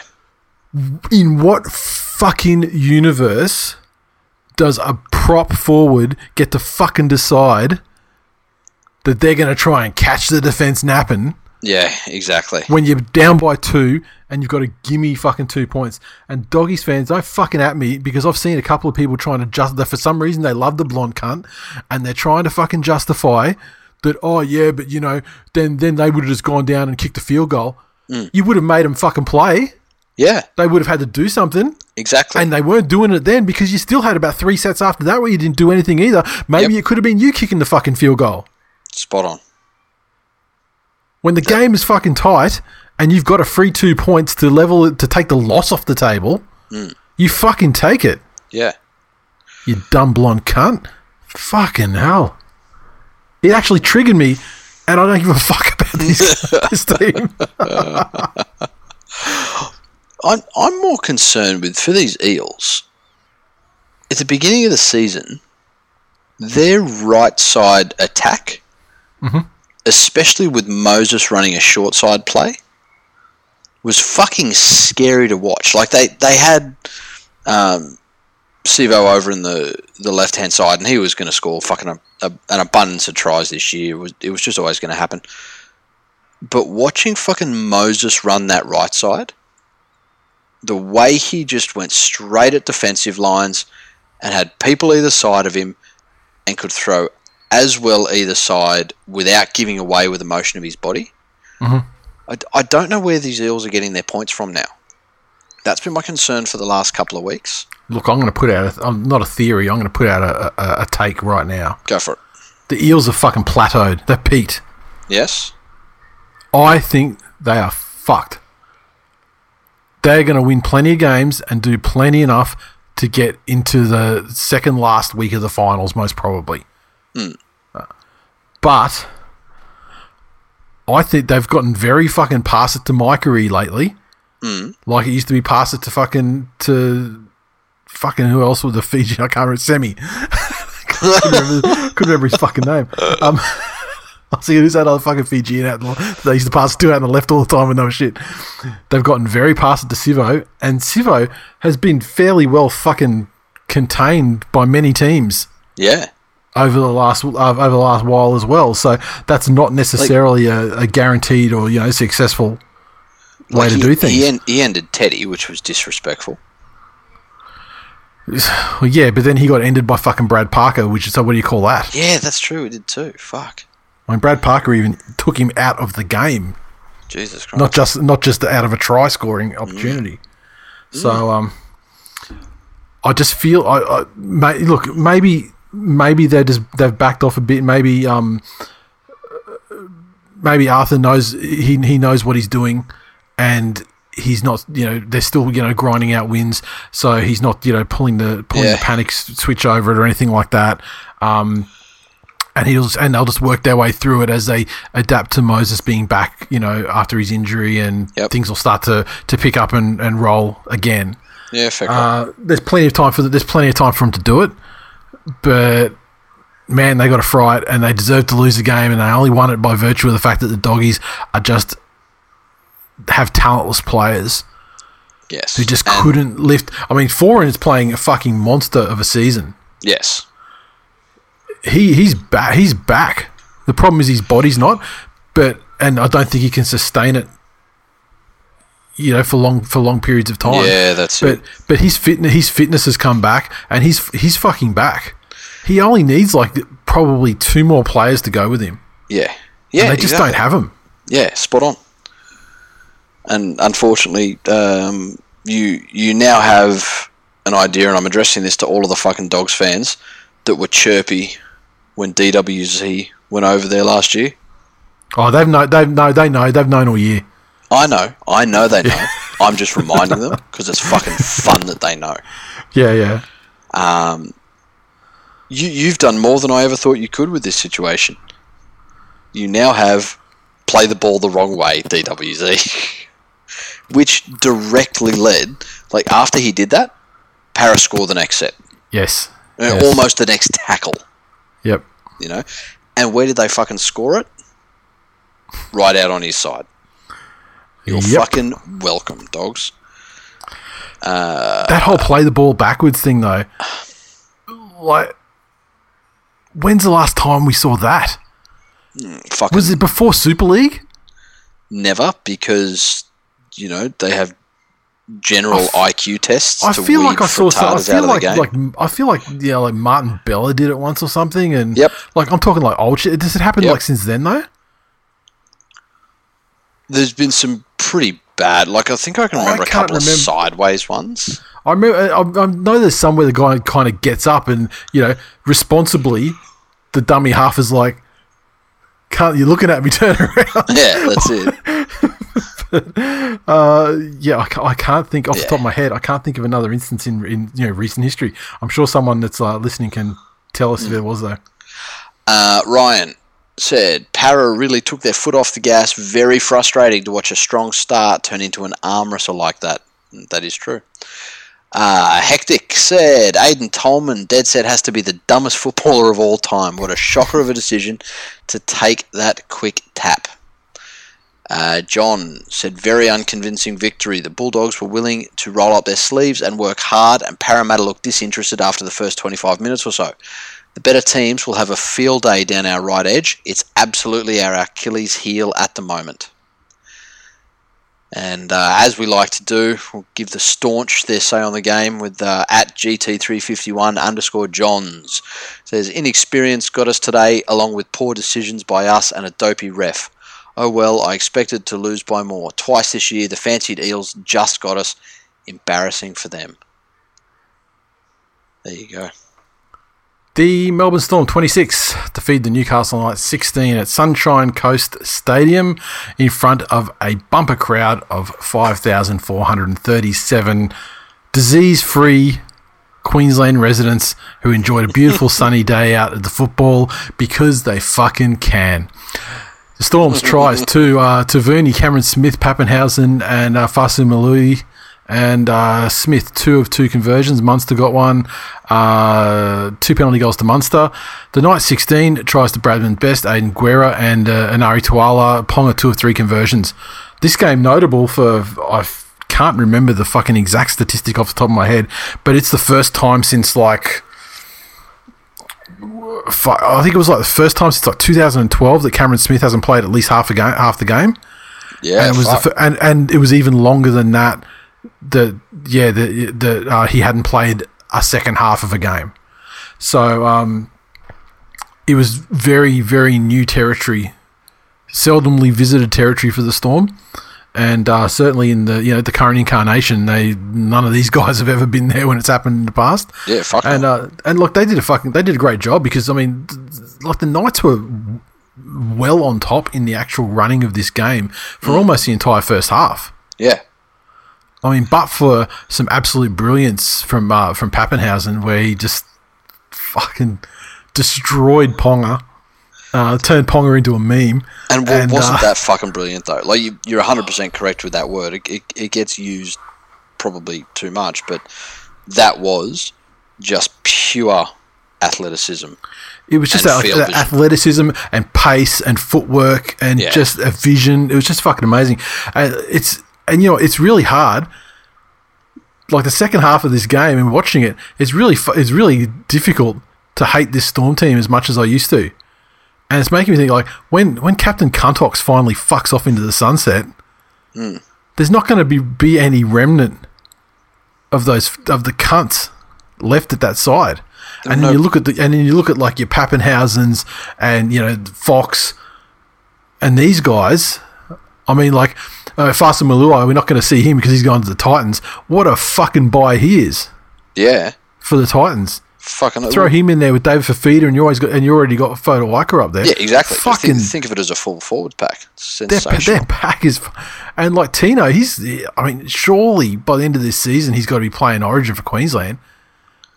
I mean, he is fucking unbelievable. Yeah, not taking away anything from how well he's been playing, but who else is there? Who else has put their hand up? Yeah, maybe. I prefer to light the candle and say, wow, that's a forward that Queensland could pick. That if he plays like that in Origin, I don't want to see him up against us. Oh, I'd prefer to say fuck everything Queensland do. And that too. They deserve the worst in life. They do. But like that try he scored was fucking great. It wasn't like one of these short crash balls and a guy crashing in from like 3-4 meters out. Yeah. I mean, he gets that ball, it's sort of 15, 20 meters out. Yep. And just powers his way through the line. Yeah, exactly.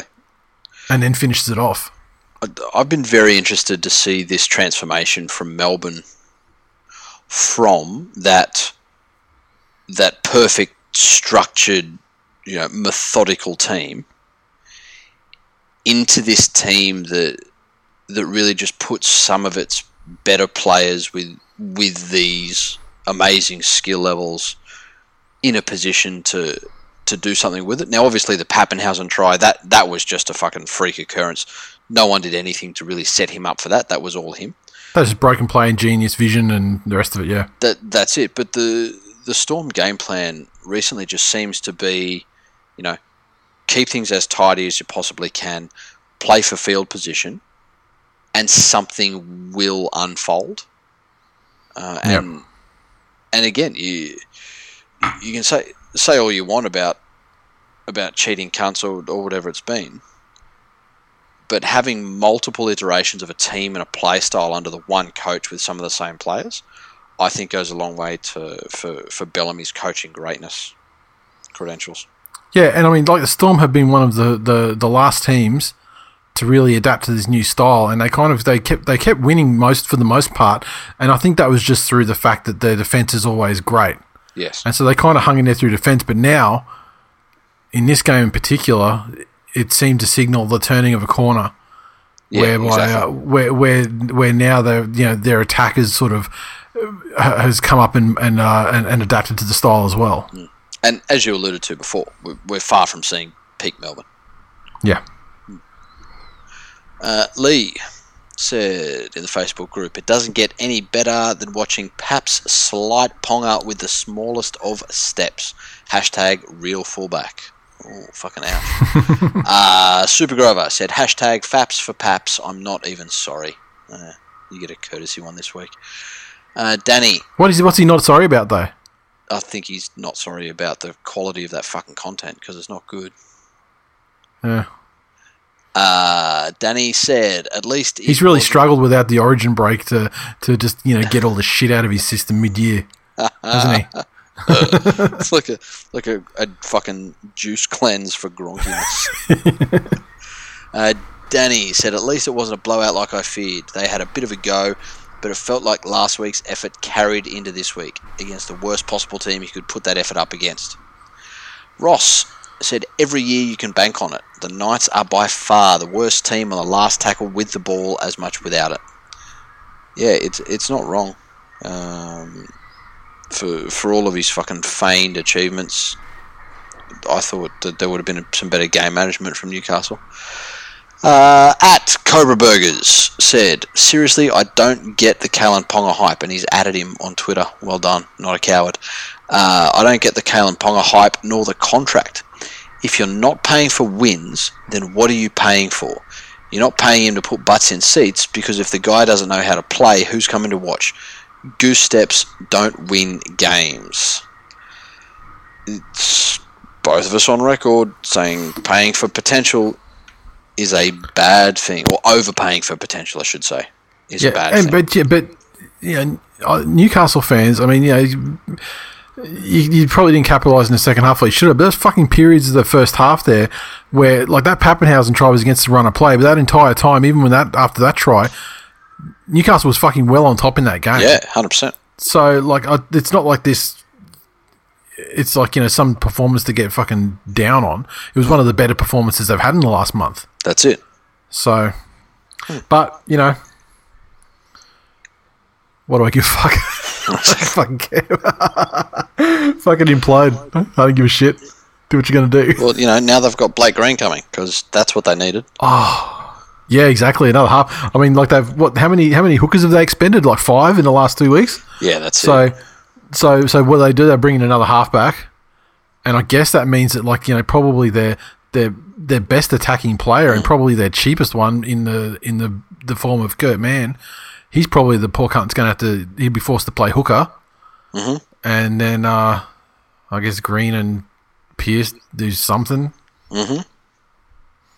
Who fucking knows? Wait and see.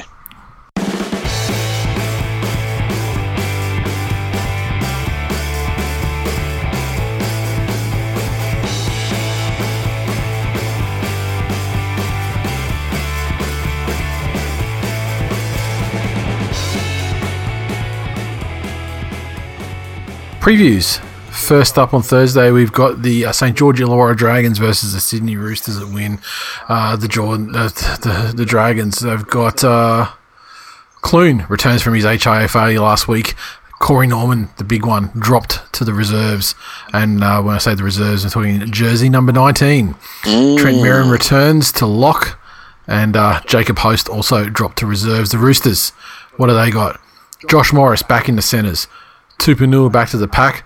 Nate Butcher benched, and Saluka Fafita dropping to reserves. Lachlan Lamb has been promoted to the 7, with Kyle Flanagan being dropped entirely from the 21, and Drew Hutchinson to the bench. The Dragons are playing with a fair bit of confidence at the moment, and that's coming off the back of both Dufty and for a large part Lomax.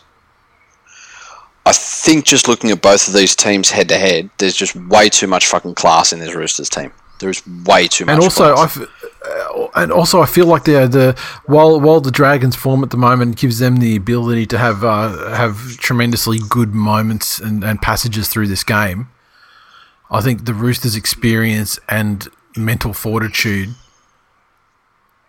allows them to ride that out and punish the Dragons when they inevitably have their dip. In saying that, the Titans busted the Roosters up last week and really only lost that game because they couldn't find a way to fucking put the ball on the grass over the try line multiple fucking times.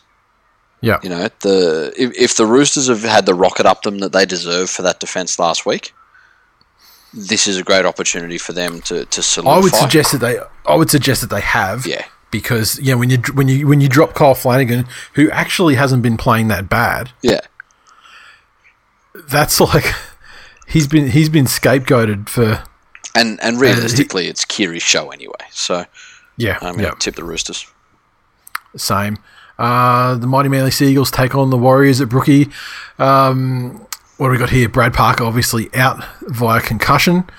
And I think Brad Parker, one more concussion this year, I reckon he's done. You reckon?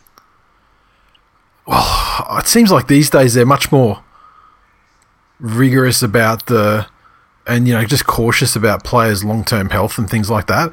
And I reckon that's his third one this year. I mean, you can't have too many concussions in a year before you turn 100%. To fucking like a Liam Fulton vegetable. Yeah, that's it. So, but I mean, he's had a fucking couple as well, and over a number of years. So, I guess you just got to trust specialists and they'll tell you whatever. But it's CTE in your future, son. So Funa comes back in, which is a great move. Cust back in the side. Unfortunately, Lachlan Croker's still there as well. Albert Hopewadi in 21. Let's get him in there. And Guacamole in the 18. Let's get him in there. How about that, Desi?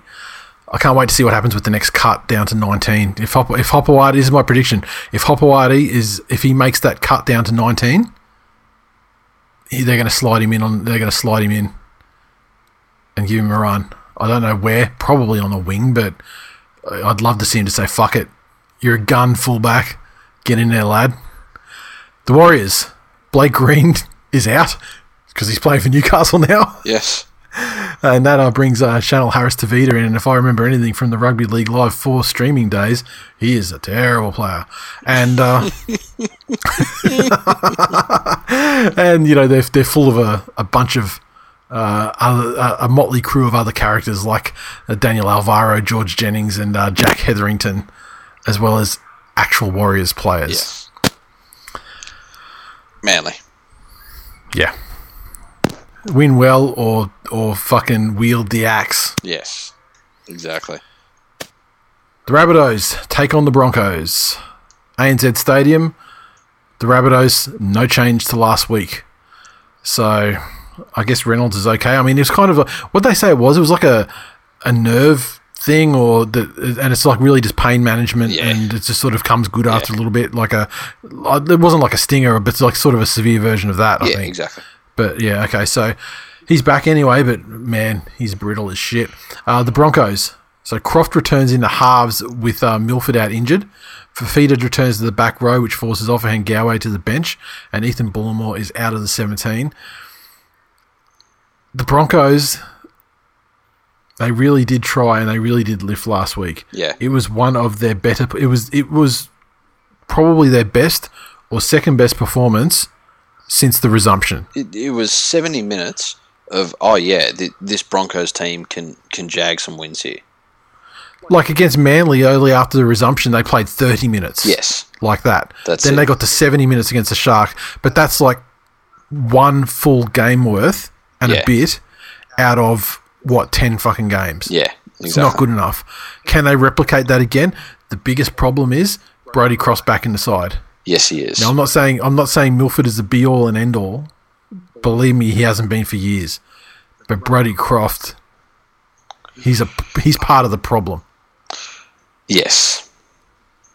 100%. I'm kind of torn. Does David Fafita coming back give them some punch that will carry things in a positive direction? But does Croft, does he balance that does he level it out or tip the scales the other way? In any case, this is a game that the Rabbits have to win. I mean, remember that they're already down 1-0 to the Broncos this season because before the resumption, the Broncos were great, remember? That's it, and they ambushed Souths. They did. So this is Benny's chance it's another revenge game. That's it. And he really does need to level the ledger. Yeah, just based on form, I can't go against South here. Yeah. I mean, I am still not convinced with South at all. However, against the Broncos, surely. Yes. Surely. Correct. The Storm take on the Doggies at Sunshine Coast Stadium. Pappenhausen has been rested. Cam Smith is out with the shoulder injury he sustained last week. And Marion Seve is out as well. So Justin Olam returns in the centres for Seve, while Nico Hines comes in to fullback to replace Pappenhausen. Cameron Smith's out, obviously, so Brandon Smith replaces him. And the new bench players are Riley Jacks and Vetty. Yep. Can the Storm call Harry Grant back early, or is it a guaranteed full season that he's got to spend at the Tigers? Well, let's say let's speak about a hypothetical situation. Say, like I've got a couple of cars. Yep. Say your car broke down. Yep. You had a camping trip going. You're in a week's time. Yep. So you're like, can I borrow the ute? Yep. Sure, you can, because you need a 4-wheel drive. Whatever you're going camping. That's it. Or something like that. Sure, go for your life. But if the pug broke down, and I don't have any working cars left, I have to be like, dude, got to get my kids to school. I need to get the ute back because, got to get the kids to school, got to be able to get to the shops, got to get to meetings, blah, blah, blah, blah. So what you're saying is that they have every right. So I think it would be the right thing for them not to have to ask. The West Tigers should look upon the situation and go, correct. you're in a situation here, you need the ute back. Exactly. So here, I'm a good bloke. Here's your ute back. Thanks for the loan. I really appreciate it, and it was very handy. Mm-hmm. But I understand that you need to get your kids to school or across the try line, as the case may be. Exactly. And that my lack of an appropriate vehicle should not become your concern. Exactly. So with Harry Grant to return to the Storm side this week, and of course, we can rely on Justin Pascoe to be a good bloke and do the right thing, can't we? Yeah, 100%. Not a snake at all. Look, I still think the Storm are going to win. Pappenhausen alone is not going to be the. Look, they did. There were adjustments that needed to be made in the second half of that game. I noticed with Brandon Smith, as nuggety and as awesome as he is at what he does, he's not Cameron Smith. No. And certain things had to change, like they had to bring the players, they had to bring the first receivers in on either side of the ruck because he's not delivering crisp long balls and it took a little while for their back line to kind of get the timing and going again when Cameron Smith was off. Yes. But also Cameron Smith, look, as whatever my personal feelings about the guy are, as a guy, every time a player gets tackled, every time he's into dummy half, ready to go. Yeah. Brandon Smith is not quite up to that yet, and you'll see Jerome Hughes getting, or Cameron Munster getting to do, things like that. So, the Storm can't underestimate the impact of not having Cameron Smith there for the first time in a fucking 600 years. But it's a doggy, so I mean, if you're going to have that impact sustained, yes. And the fact that impact is being sustained, and despite that, they're still resting Ryan Pappenhausen. Yeah, spot on. That tells you pretty much everything you need to know about the Storm organisation's confidence levels. Exactly. Going into this game. Mm-hmm. Storm. The Knights take on the Tigers at McDonald Jones. The Knights, Blake Green comes into the side before the ink's even dry. Jesus. Kurt Mann moves to hooker as expected. Chris Randall drops out of the 17. Bradman Best is out with an ankle injury, which I believe, not confirmed, but it could potentially end his season. Oof. And Tautau Monga has been dropped. Shibasaki's in, and what, in my opinion, is the greatest name in rugby league today, Starford Toa, are in. The Star Lord is in, and Brodie Jones comes in on interchange. If the West Tigers... I should actually... What do they change? Okay, so Harry Grant's out. Oh, is he? Well, that's right. Harry Grant's fucking out too. It's just to shut down that whole theory. Oh, well. Twal's injured. Oliver Clark's drops. Umbai moves to hooker. Leilua and Talau are the centre pairing. Yeah, okay. Kapoa comes onto the wing. Eisenhuth the lock. Luke Brooks comes back into the side starting at 5'8". Chris Lawrence and Billy Walters benched. Russell Packer starting at prop. Fuck me, that's wholesale changes.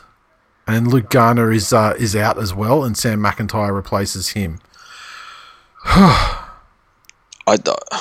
So this back line for the West Tigers from 1 through 7 reads Dewey, Noffa, BJ, Talau, Kapoa, Luke Brooks, Benji. Ooh. This is the game the West Tigers need to win if they want to maintain an opportunity to claim their birthright of ninth. Yeah. Well, but even for some fucking self-respect. I feel like the Knights, hooking troubles aside, like they're beatable by the West Tigers. Yeah. But I think there's just too much. There's too much shuffling in the lineup. Yeah. Yep, I got to tip the Knights. Even though, and like I think Kurt Mann will do he'll do a fine enough job as hooker. Yep. I don't know what sort of issues are going to come in with Blake Green, and I mean it's a very short time for them to figure out how he's going to interact with the side, and he'll probably just get anchored to a side of the field with a charge. And like if he anchors himself to, let's say for argument's sake the right hand side of the field, then his mandate will basically just be pop it to Ponga out the back like they do anyway. If he does that, he's basically fucking Mitchell Pearce anyway. Exactly. And Pearce can go and pretend to be Kurt Mann and be good or something. But Yeah, look, I'm going to tip the Knights in this one, a close one. Like, you'd have to think the Knights going to win, right? Yep. You would have to. And Tigers, come on. Panthers take on the Raiders at Panthers Stadium. Malarkey back onto the wing for Charlie Staines. Yep. Nickel Klokstad returns the fullback for the Raiders. Rapin into the wing. That's it for changes. Another danger game for Penrith. Just the Raiders are classically one of those teams that we tend to sort of play very well for vast majority of the game, but really just get bogged down in battles with. If they can continue some of the intensity that they had against Manly last week, then it should have been easily. It's done and dusted. This Canberra team really aren't playing with any sort of major consistency at the moment, but it has to be done in the forwards. You know, if guys like Papali get a sniff that there's easy meters, they'll take advantage of them. And Canberra still have a lot of class in their backline. It just needs to be another clinical performance. Penrith completed it over 90% last week. They need to do something similar again this week, and really just control the game like they did last time. Control it from start to finish. Penrith 13+. Put your fucking hands long way to say Penrith, 13+. The Titans take on the Cowboys at Hope Solo Coliseum. Lasoni replaces Sam Stone on the bench for the Titans. The Cowboys, Michael Morgan is back. Jake Clifford drops out. Hampton remains in the halves. Opacek is back, which pushes Justin O'Neill out to the wing. Talangi is out of the 21. Maguire returns from suspension, which means the murderous Frank Molo drops to the bench. Isn't it funny that they've got Frank Molo and Jordan McLean, like the most murderous player in the league, with someone who came like a fucking fucking Bambi. What do they call like with Jordan McLean? When they talk about spinal injuries and things like that, I mean, what is it like a micrometer away from being a murderer as well? Yeah, true. So the Cowboys should be straight up 187 killers. Murder was the case. But it was murder was the case for Frank, and it was like ducking the head was the case for Jordan McLean. But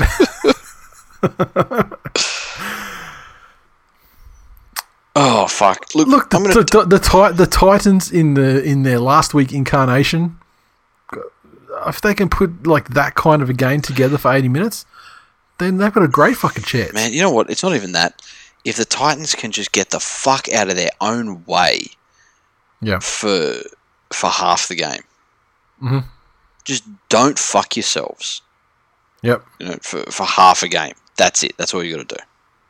So really, your message is directly to the ears of Justin Holbrook to say, Peachy's in the 16, leave him off the field. Exactly.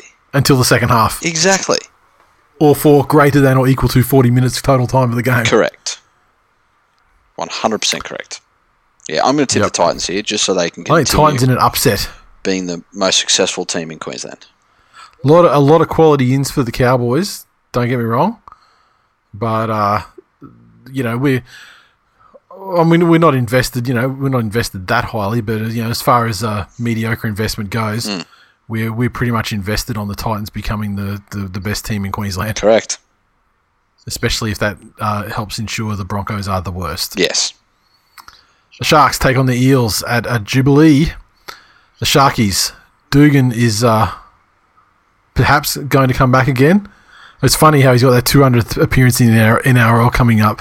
Like Josh Dugan, the player, the first thing people think about with Josh Dugan, injuries, cat, doesn't play, gets knocked out of games, doesn't play because of a boil, etc., etc. Cruises on the roof. Yes. That's Dugan. So he's coming up to his 200th game. He's been named to have his 200th game 2 weeks in a row. And he's been a late withdrawal on both of those games. It's the Duganest shit ever. But he's back in the centres with Ramian. What else we got? Talakai back into the pack. Britton Nakora dropping to reserves. and Moylan returns in the 6. The Eels. Raystone named on interchange, which pushes Takarangi to the reserves. Otherwise, as per last week's program. Did we actually have any clarification on how many of these 200 games he played more than 10 minutes in? No. Like, I'd demand some... Hit us up, somebody. Yeah, exactly. I'm not celebrating shit or acknowledging shit. Like, it's got to be more than a half, doesn't it? How much of a game does he have to play to satisfy you? Correct. Oh, over a half. Okay. Over a half. All right. So, yeah. Fuck the Green Whistle Merchant. Parramatta. I'm going to go on a limb here and tip the Sharks. Yeah, I think the Eels will. They're far too consistent. They can't. The Sharks can't pull out the old "we're shit for 70 minutes against the Brisbane Broncos for fuck's sake" side. They can't pull that out and beat the Eels in the last 10 minutes. Yeah, no, I hear that. I'm not sure that this Eels team is the one. As long as the Sharks can do that Sharks thing where they really drag people into an arm wrestle, I think this Eels team is primed to fall into that. Yeah, but you know what? I don't think that that's necessarily the worst thing for the Eels at the moment. The way they're playing, I think that sort of game benefits them more than a team that's ruthlessly trying to expose their right-hand side in defence. That's been the problem for them. And while it's possible that Wade Graham could do something with Dugan down that side. Yep. You know, it remains to be seen if that's the way it actually goes down. Yeah. Okay. Interesting. We shall see. I mean, just on a form sort of perspective, you know what I mean? Like, yeah, it's still winning form for the Eels, and I just don't know. I'm just not sure how much I rate the Sharks just yet. But you know what? This is a great test, and if they can pull off the upset against the Parramatta Eels, then I'll be like, okay, I may be predisposed to think very differently. No worries. After this game.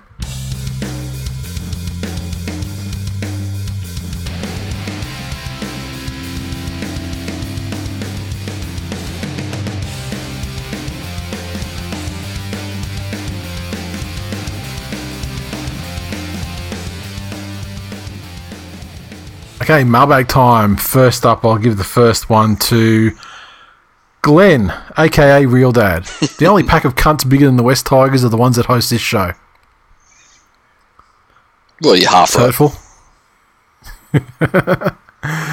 Clevo said, would stepdad be willing to suck toes with the enthusiasm of Katoni Stags if his date so wished? Fuck no. Fuck no. And you're not into sucking on toes? Let me tell you why. I eat ass. Fucking gladly, with enthusiasm. I fucking get a little polka dot napkin that I bought from home and I tuck it into the fucking top of my shirt before I go to town on that fucking date. Now, you might be thinking, surely you'd rather lick a toe than lick a booty hole. Well, think about the most disgusting thing that a booty hole can do, right? Take a shit. Mm-hmm. A, girl shits are fucking much cleaner than boy shits, so there's that. But you make a decent attempt to clean that shit away from the fucking booty hole. You know, there are things in place available to you, and well, most of the girls I know anyway carry fucking wet wipes with them when they need to shit anyway. But there is an active effort to clean any of the gross shit away from the surface of it. Think about toes.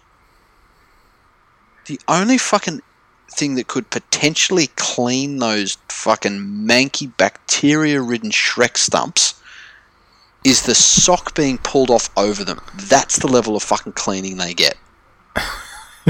Right? Now, everybody, I want you to run this exercise at home. Or in your fucking car when you get to a red light. Do it fucking safely on the foot that's not on the brake. Right? Take off your shoe, take off your sock, whatever it is you're wearing. Get your index finger and stick it in between your pinky toe and the one next to it and fucking rub it in there. Take that index finger, take it straight up to your nose and fucking sniff it. And then tell me you want to put the source of that fucking smell in your mouth? Fuck out of here. No. That did not go the way I thought it would. Phil said, so is this Kotoni Staggs' way of getting a trade to the Panthers? Well, I mean, I don't think he had anything to do with it, but also I think his camera work was substandard. Correct. I mean, boot the slut. There was no jovial I mean, there's a classic. nickname. It's a gonzo classic. Where's the dialogue in Kotoni Staggs' one? Exactly. There was just shameful whimpering.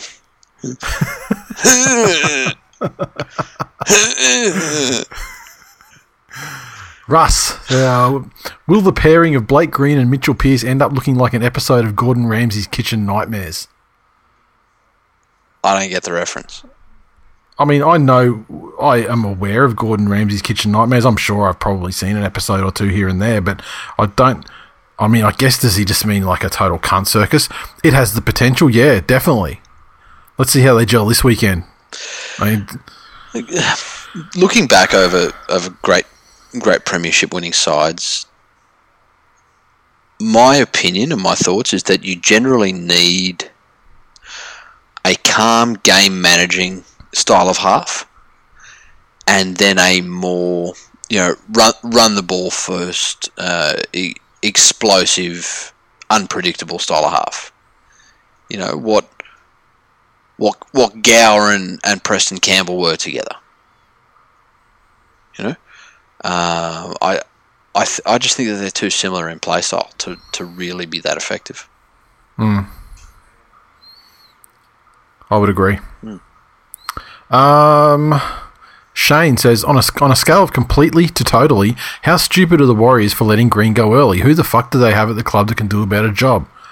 I think the Warriors, more so than any other side in the competition, are absolutely preloaded with reasons why this year's fucked. Yes. They have no expectations of anything other than getting through it. If you also Green's already been publicly... Well, he's already publicly been said, we're not keeping you. Yeah. So he's not in their plans. Yeah. They do have Harris Tavita. Yep. And Nikorima. Yep. I guess those guys are going to be the ones going forward. Yep. So I guess give them another 2 months of play. Yeah, that's it. There's no benefit to keep Green going. In a perfect world, it would be nice for you to be able to say about Green, oh look, he did the right thing and he stuck it out there. But you're right. The fucking CEO of the club came out, or the owner of the club, whoever the fuck he is, came out and said, don't want him next year. Yeah. And Green heard about that through the media. Mm-hmm. You know, so exactly. So they dug their own grave a while ago there. Exactly. Justin said, is it true that Michael Morgan has been sidelined due to a hair transplant that went horribly wrong and he's using a shoulder injury to cover this?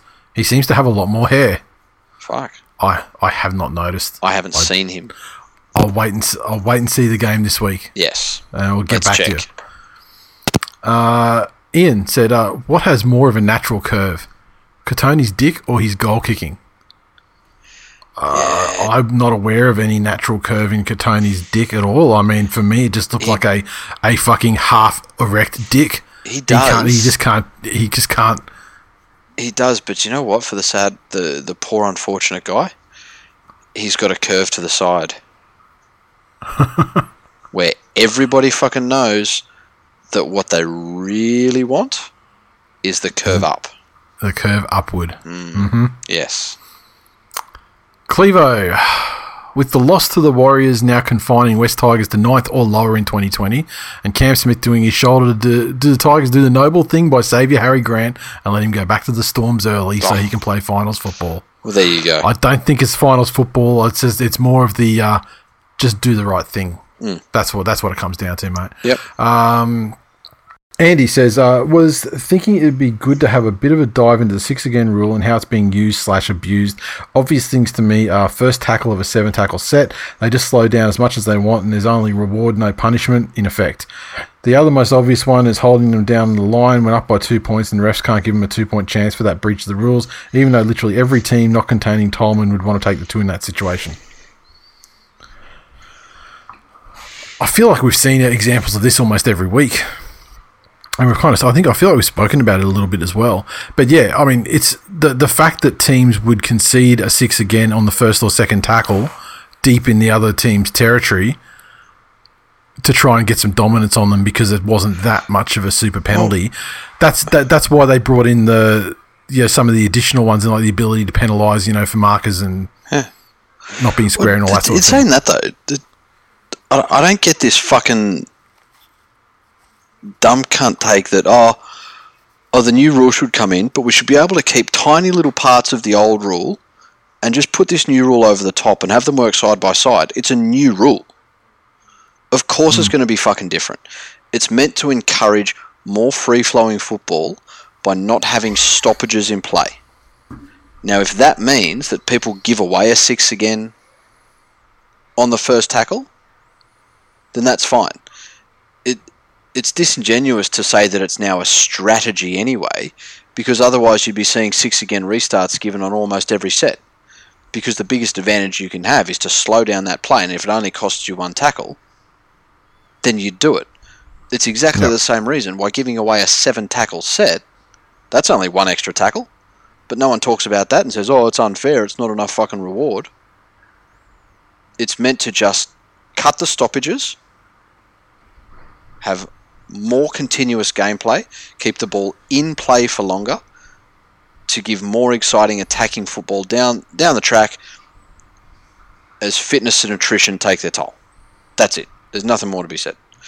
There's no difference than a team being happy to concede a penalty on their line if a team's down by 6. Yeah. How many times did we used to see it? They'd concede penalties, cunts were sent to the sin bin. Mm-hmm. So it still happened. Nothing's changed. All it's done is just give the opportunity to have less stoppages in the game, less chance to use the penalty for a rest. Yep. And force teams to adapt. It's the new rule, it is how it is. Fucking live with it. Dan said, what can we do to keep the Rugby Sevens ladies in league now they've been okayed to play in this year's comp? Fucking pillage the ranks. Fucking honestly, Manscape or Ladyscape, whoever their fucking partners are, keep your shit trimmed just to give them that subliminal fucking message that life playing league is better. There's less fucking when you're playing league than there is getting that fucking pube of a sport 7s down your throat.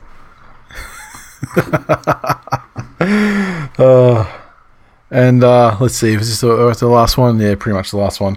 So where is it? I've just collapsed it, so I need to get the whole thing back out again. But it comes from our boy Chris, and I've just fucking lost it. Mm-hmm.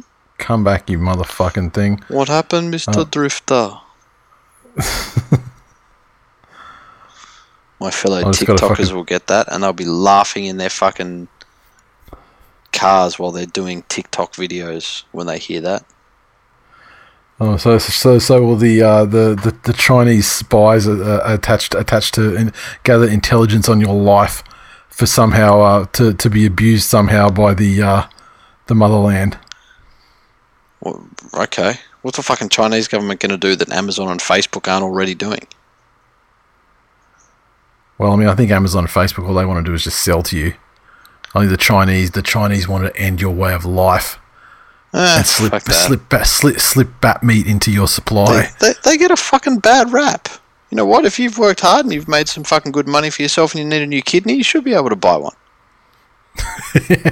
And, I'd fucking encourage you to find a more equitable way to decide who gives it to you than people who disagree with what the government says. Here he is. Why is the Kangaroos versus All Blacks game the worst idea ever? What's your take on International Rugby League? The Kangaroos have a 67% win rate and the All Blacks have a 77.41 win rate. Why is International Rugby League seen as a joke because of the Kangaroos' dominance, and International Rugby League doesn't receive the same criticism despite the All Blacks being more dominant? International Rugby League is not seen as a joke because of the Kangaroos' dominance. International Rugby League is seen as a joke because of the very infrequent nature of international games being played, and also the very small amount of countries that get to participate in these high-level international games. There are essentially 3 top-tier nations, and that's arguable. Obviously, Australia is a nation. England is a nation. New Zealand is a nation. No, and then you've got Tonga that are on the up. See, this is what's arguable. New Zealand is fucking lucky if they're little more than a town. Well, that's their fucking contribution. But I'm just thinking strictly based. If you think of the history of results and things like that in international competitions, New Zealand's up there. France had their time where they were kind of they were the third sort of team. Tonga's are coming up where they're challenging to be the third sort of team, and then you've got a bunch of other people, and then you've got an absolute truckload of minnow-ish countries that have very fledgling when international teams that play against other minnows to try and raise the game. So the issue with these fucking lower tier nations is that for an international competition, if a player can be completely fucking removed from the professional level of the sport for more than a year and walk into national representative honours for a country, that's where it starts to lose fucking credibility in the general public's eyes. The other thing you got to and outside of the top 3 teams or whatever, a large number of the players in these other teams below that level fall into that category that you just mentioned. Whereas the easiest and quickest way to talk about the advantages of international union over league is that they have a real World Cup, because there's probably 4 sides that could win it legitimately. On their day. Yes. Every time, on their day, and then there's a bunch of sides that get that can pull off results. Like we had that amazing result in the last year where Tonga got over Australia, and that was like fucking unheard of. And and now there was like the year before they got over New Zealand, and that was unheard of. Like, but that's like few and far between. Whereas even in union, I mean, you get teams like like Japan they're starting to get they're getting beaten by 100 a decade ago. And now they're starting to take teams out, and actually they're a competitive side. So there's no doubt that their international game, particularly as it surrounds World Cups, is just better. But your original question was, why is the Kangaroos versus All Blacks game the worst idea ever? And I'll tell you why. Rugby is pretty much fucking dead in this country, and the NRL is well and truly on top in this country, and there is no reason whatsoever, after the cunty raids and things that the union have tried over the last 2 decades on, and longer on league, there is no fucking gain for us to give that dead sport in Australia a lifeline to publicity, revenue, attention, anything. I heard let Phil die. Kearns has been appointed like the head of Rugby Australia, whatever the fuck it is. And he's going on that Australia needs to host the World Cup, and it'll be a giant fucking boost for our economy. Get your fucking sport more than a $20 million TV rights. Then come and talk to us about hosting a fucking World Cup. Get a fucking TV rights deal that I couldn't realistically raise in a GoFundMe in 90 days. We could start a fucking change.org position to have more people donate $1. I could get more than 20 million people to donate $1 and never have rugby union shown on television again, and you're fucking gone. I agree with you wholeheartedly. There's also no international advantage. No one in South Africa is going to watch that. and go, oh wow, what's this fucking great version of rugby that I've never seen before? I'm going to religiously watch that and then buy a fucking membership in Australia and lots of merchandise. There's no upside for rugby league. Yep. Absolutely none. It's a fucking ego project by Mal Meninga. Suffice to say, it is a terrible fucking idea. Okay, tipping. King Kong has stretched his lead out to 3 points. It's a very early in the season to have such a large lead. On 75 there in second place, we have Andy, 6 again, Yanar, Sneaky Kiwi, Benny, 89, Matt, and On a Blood Buzz, and then that takes us down to 7th, and then 1 point back, JBB, Nightmare, and the East-West Arabian Swamp Echidnas. So, get your tips in. And that is it for full-time for episode 362. Thanks for listening, everyone. As always, interact with us on Twitter, so follow at TWI League. Our Facebook community lives at #TwillNation. The direct link for that one, facebook.com/groups/TwillNation. Get in there and we'll process your application immediately as soon as we get the notification. We're also on facebook.com/This Week in League. So make sure you hit the like button, share the posts around and all that sort of things. Help us spread the good word. And if you'd like to support the show, make sure you drop us a rating and a review on Apple Podcasts. And if you want to go the extra mile, our digital memberships are still available and can be picked up anytime for $3.99 a month. Had a review this week come through from Half Mo Rocks, top shelf, 5 stars. How a Broncos fan comes to love this show is a pure example of why it's so damn good. Get on it. Thank you, sir. Appreciate it. And lastly, thank you again to Manscaped for supporting the show. Get your Lawnmower 3.0 now at manscaped.com and use the code TwillNation to save 20% and get free shipping on your order. Hashtag and, if you Yeary of Sheary. Yeary of Sheary, yes. And make sure if you do avail yourself of the deal, let us know that you did. Fuck yes. Because we'd be very interested to know. And feel free to throw us your own anecdotes. Send photos. Business at This Week. No. Send photos. So I don't know what your fucking Twitter handle is these days. You change it too much. Yeah. Put it in the subject line so that I can forward it immediately to Stepdad's email because I don't need to see that shit. Anyway, that's it. Enjoy. See you next week. Later.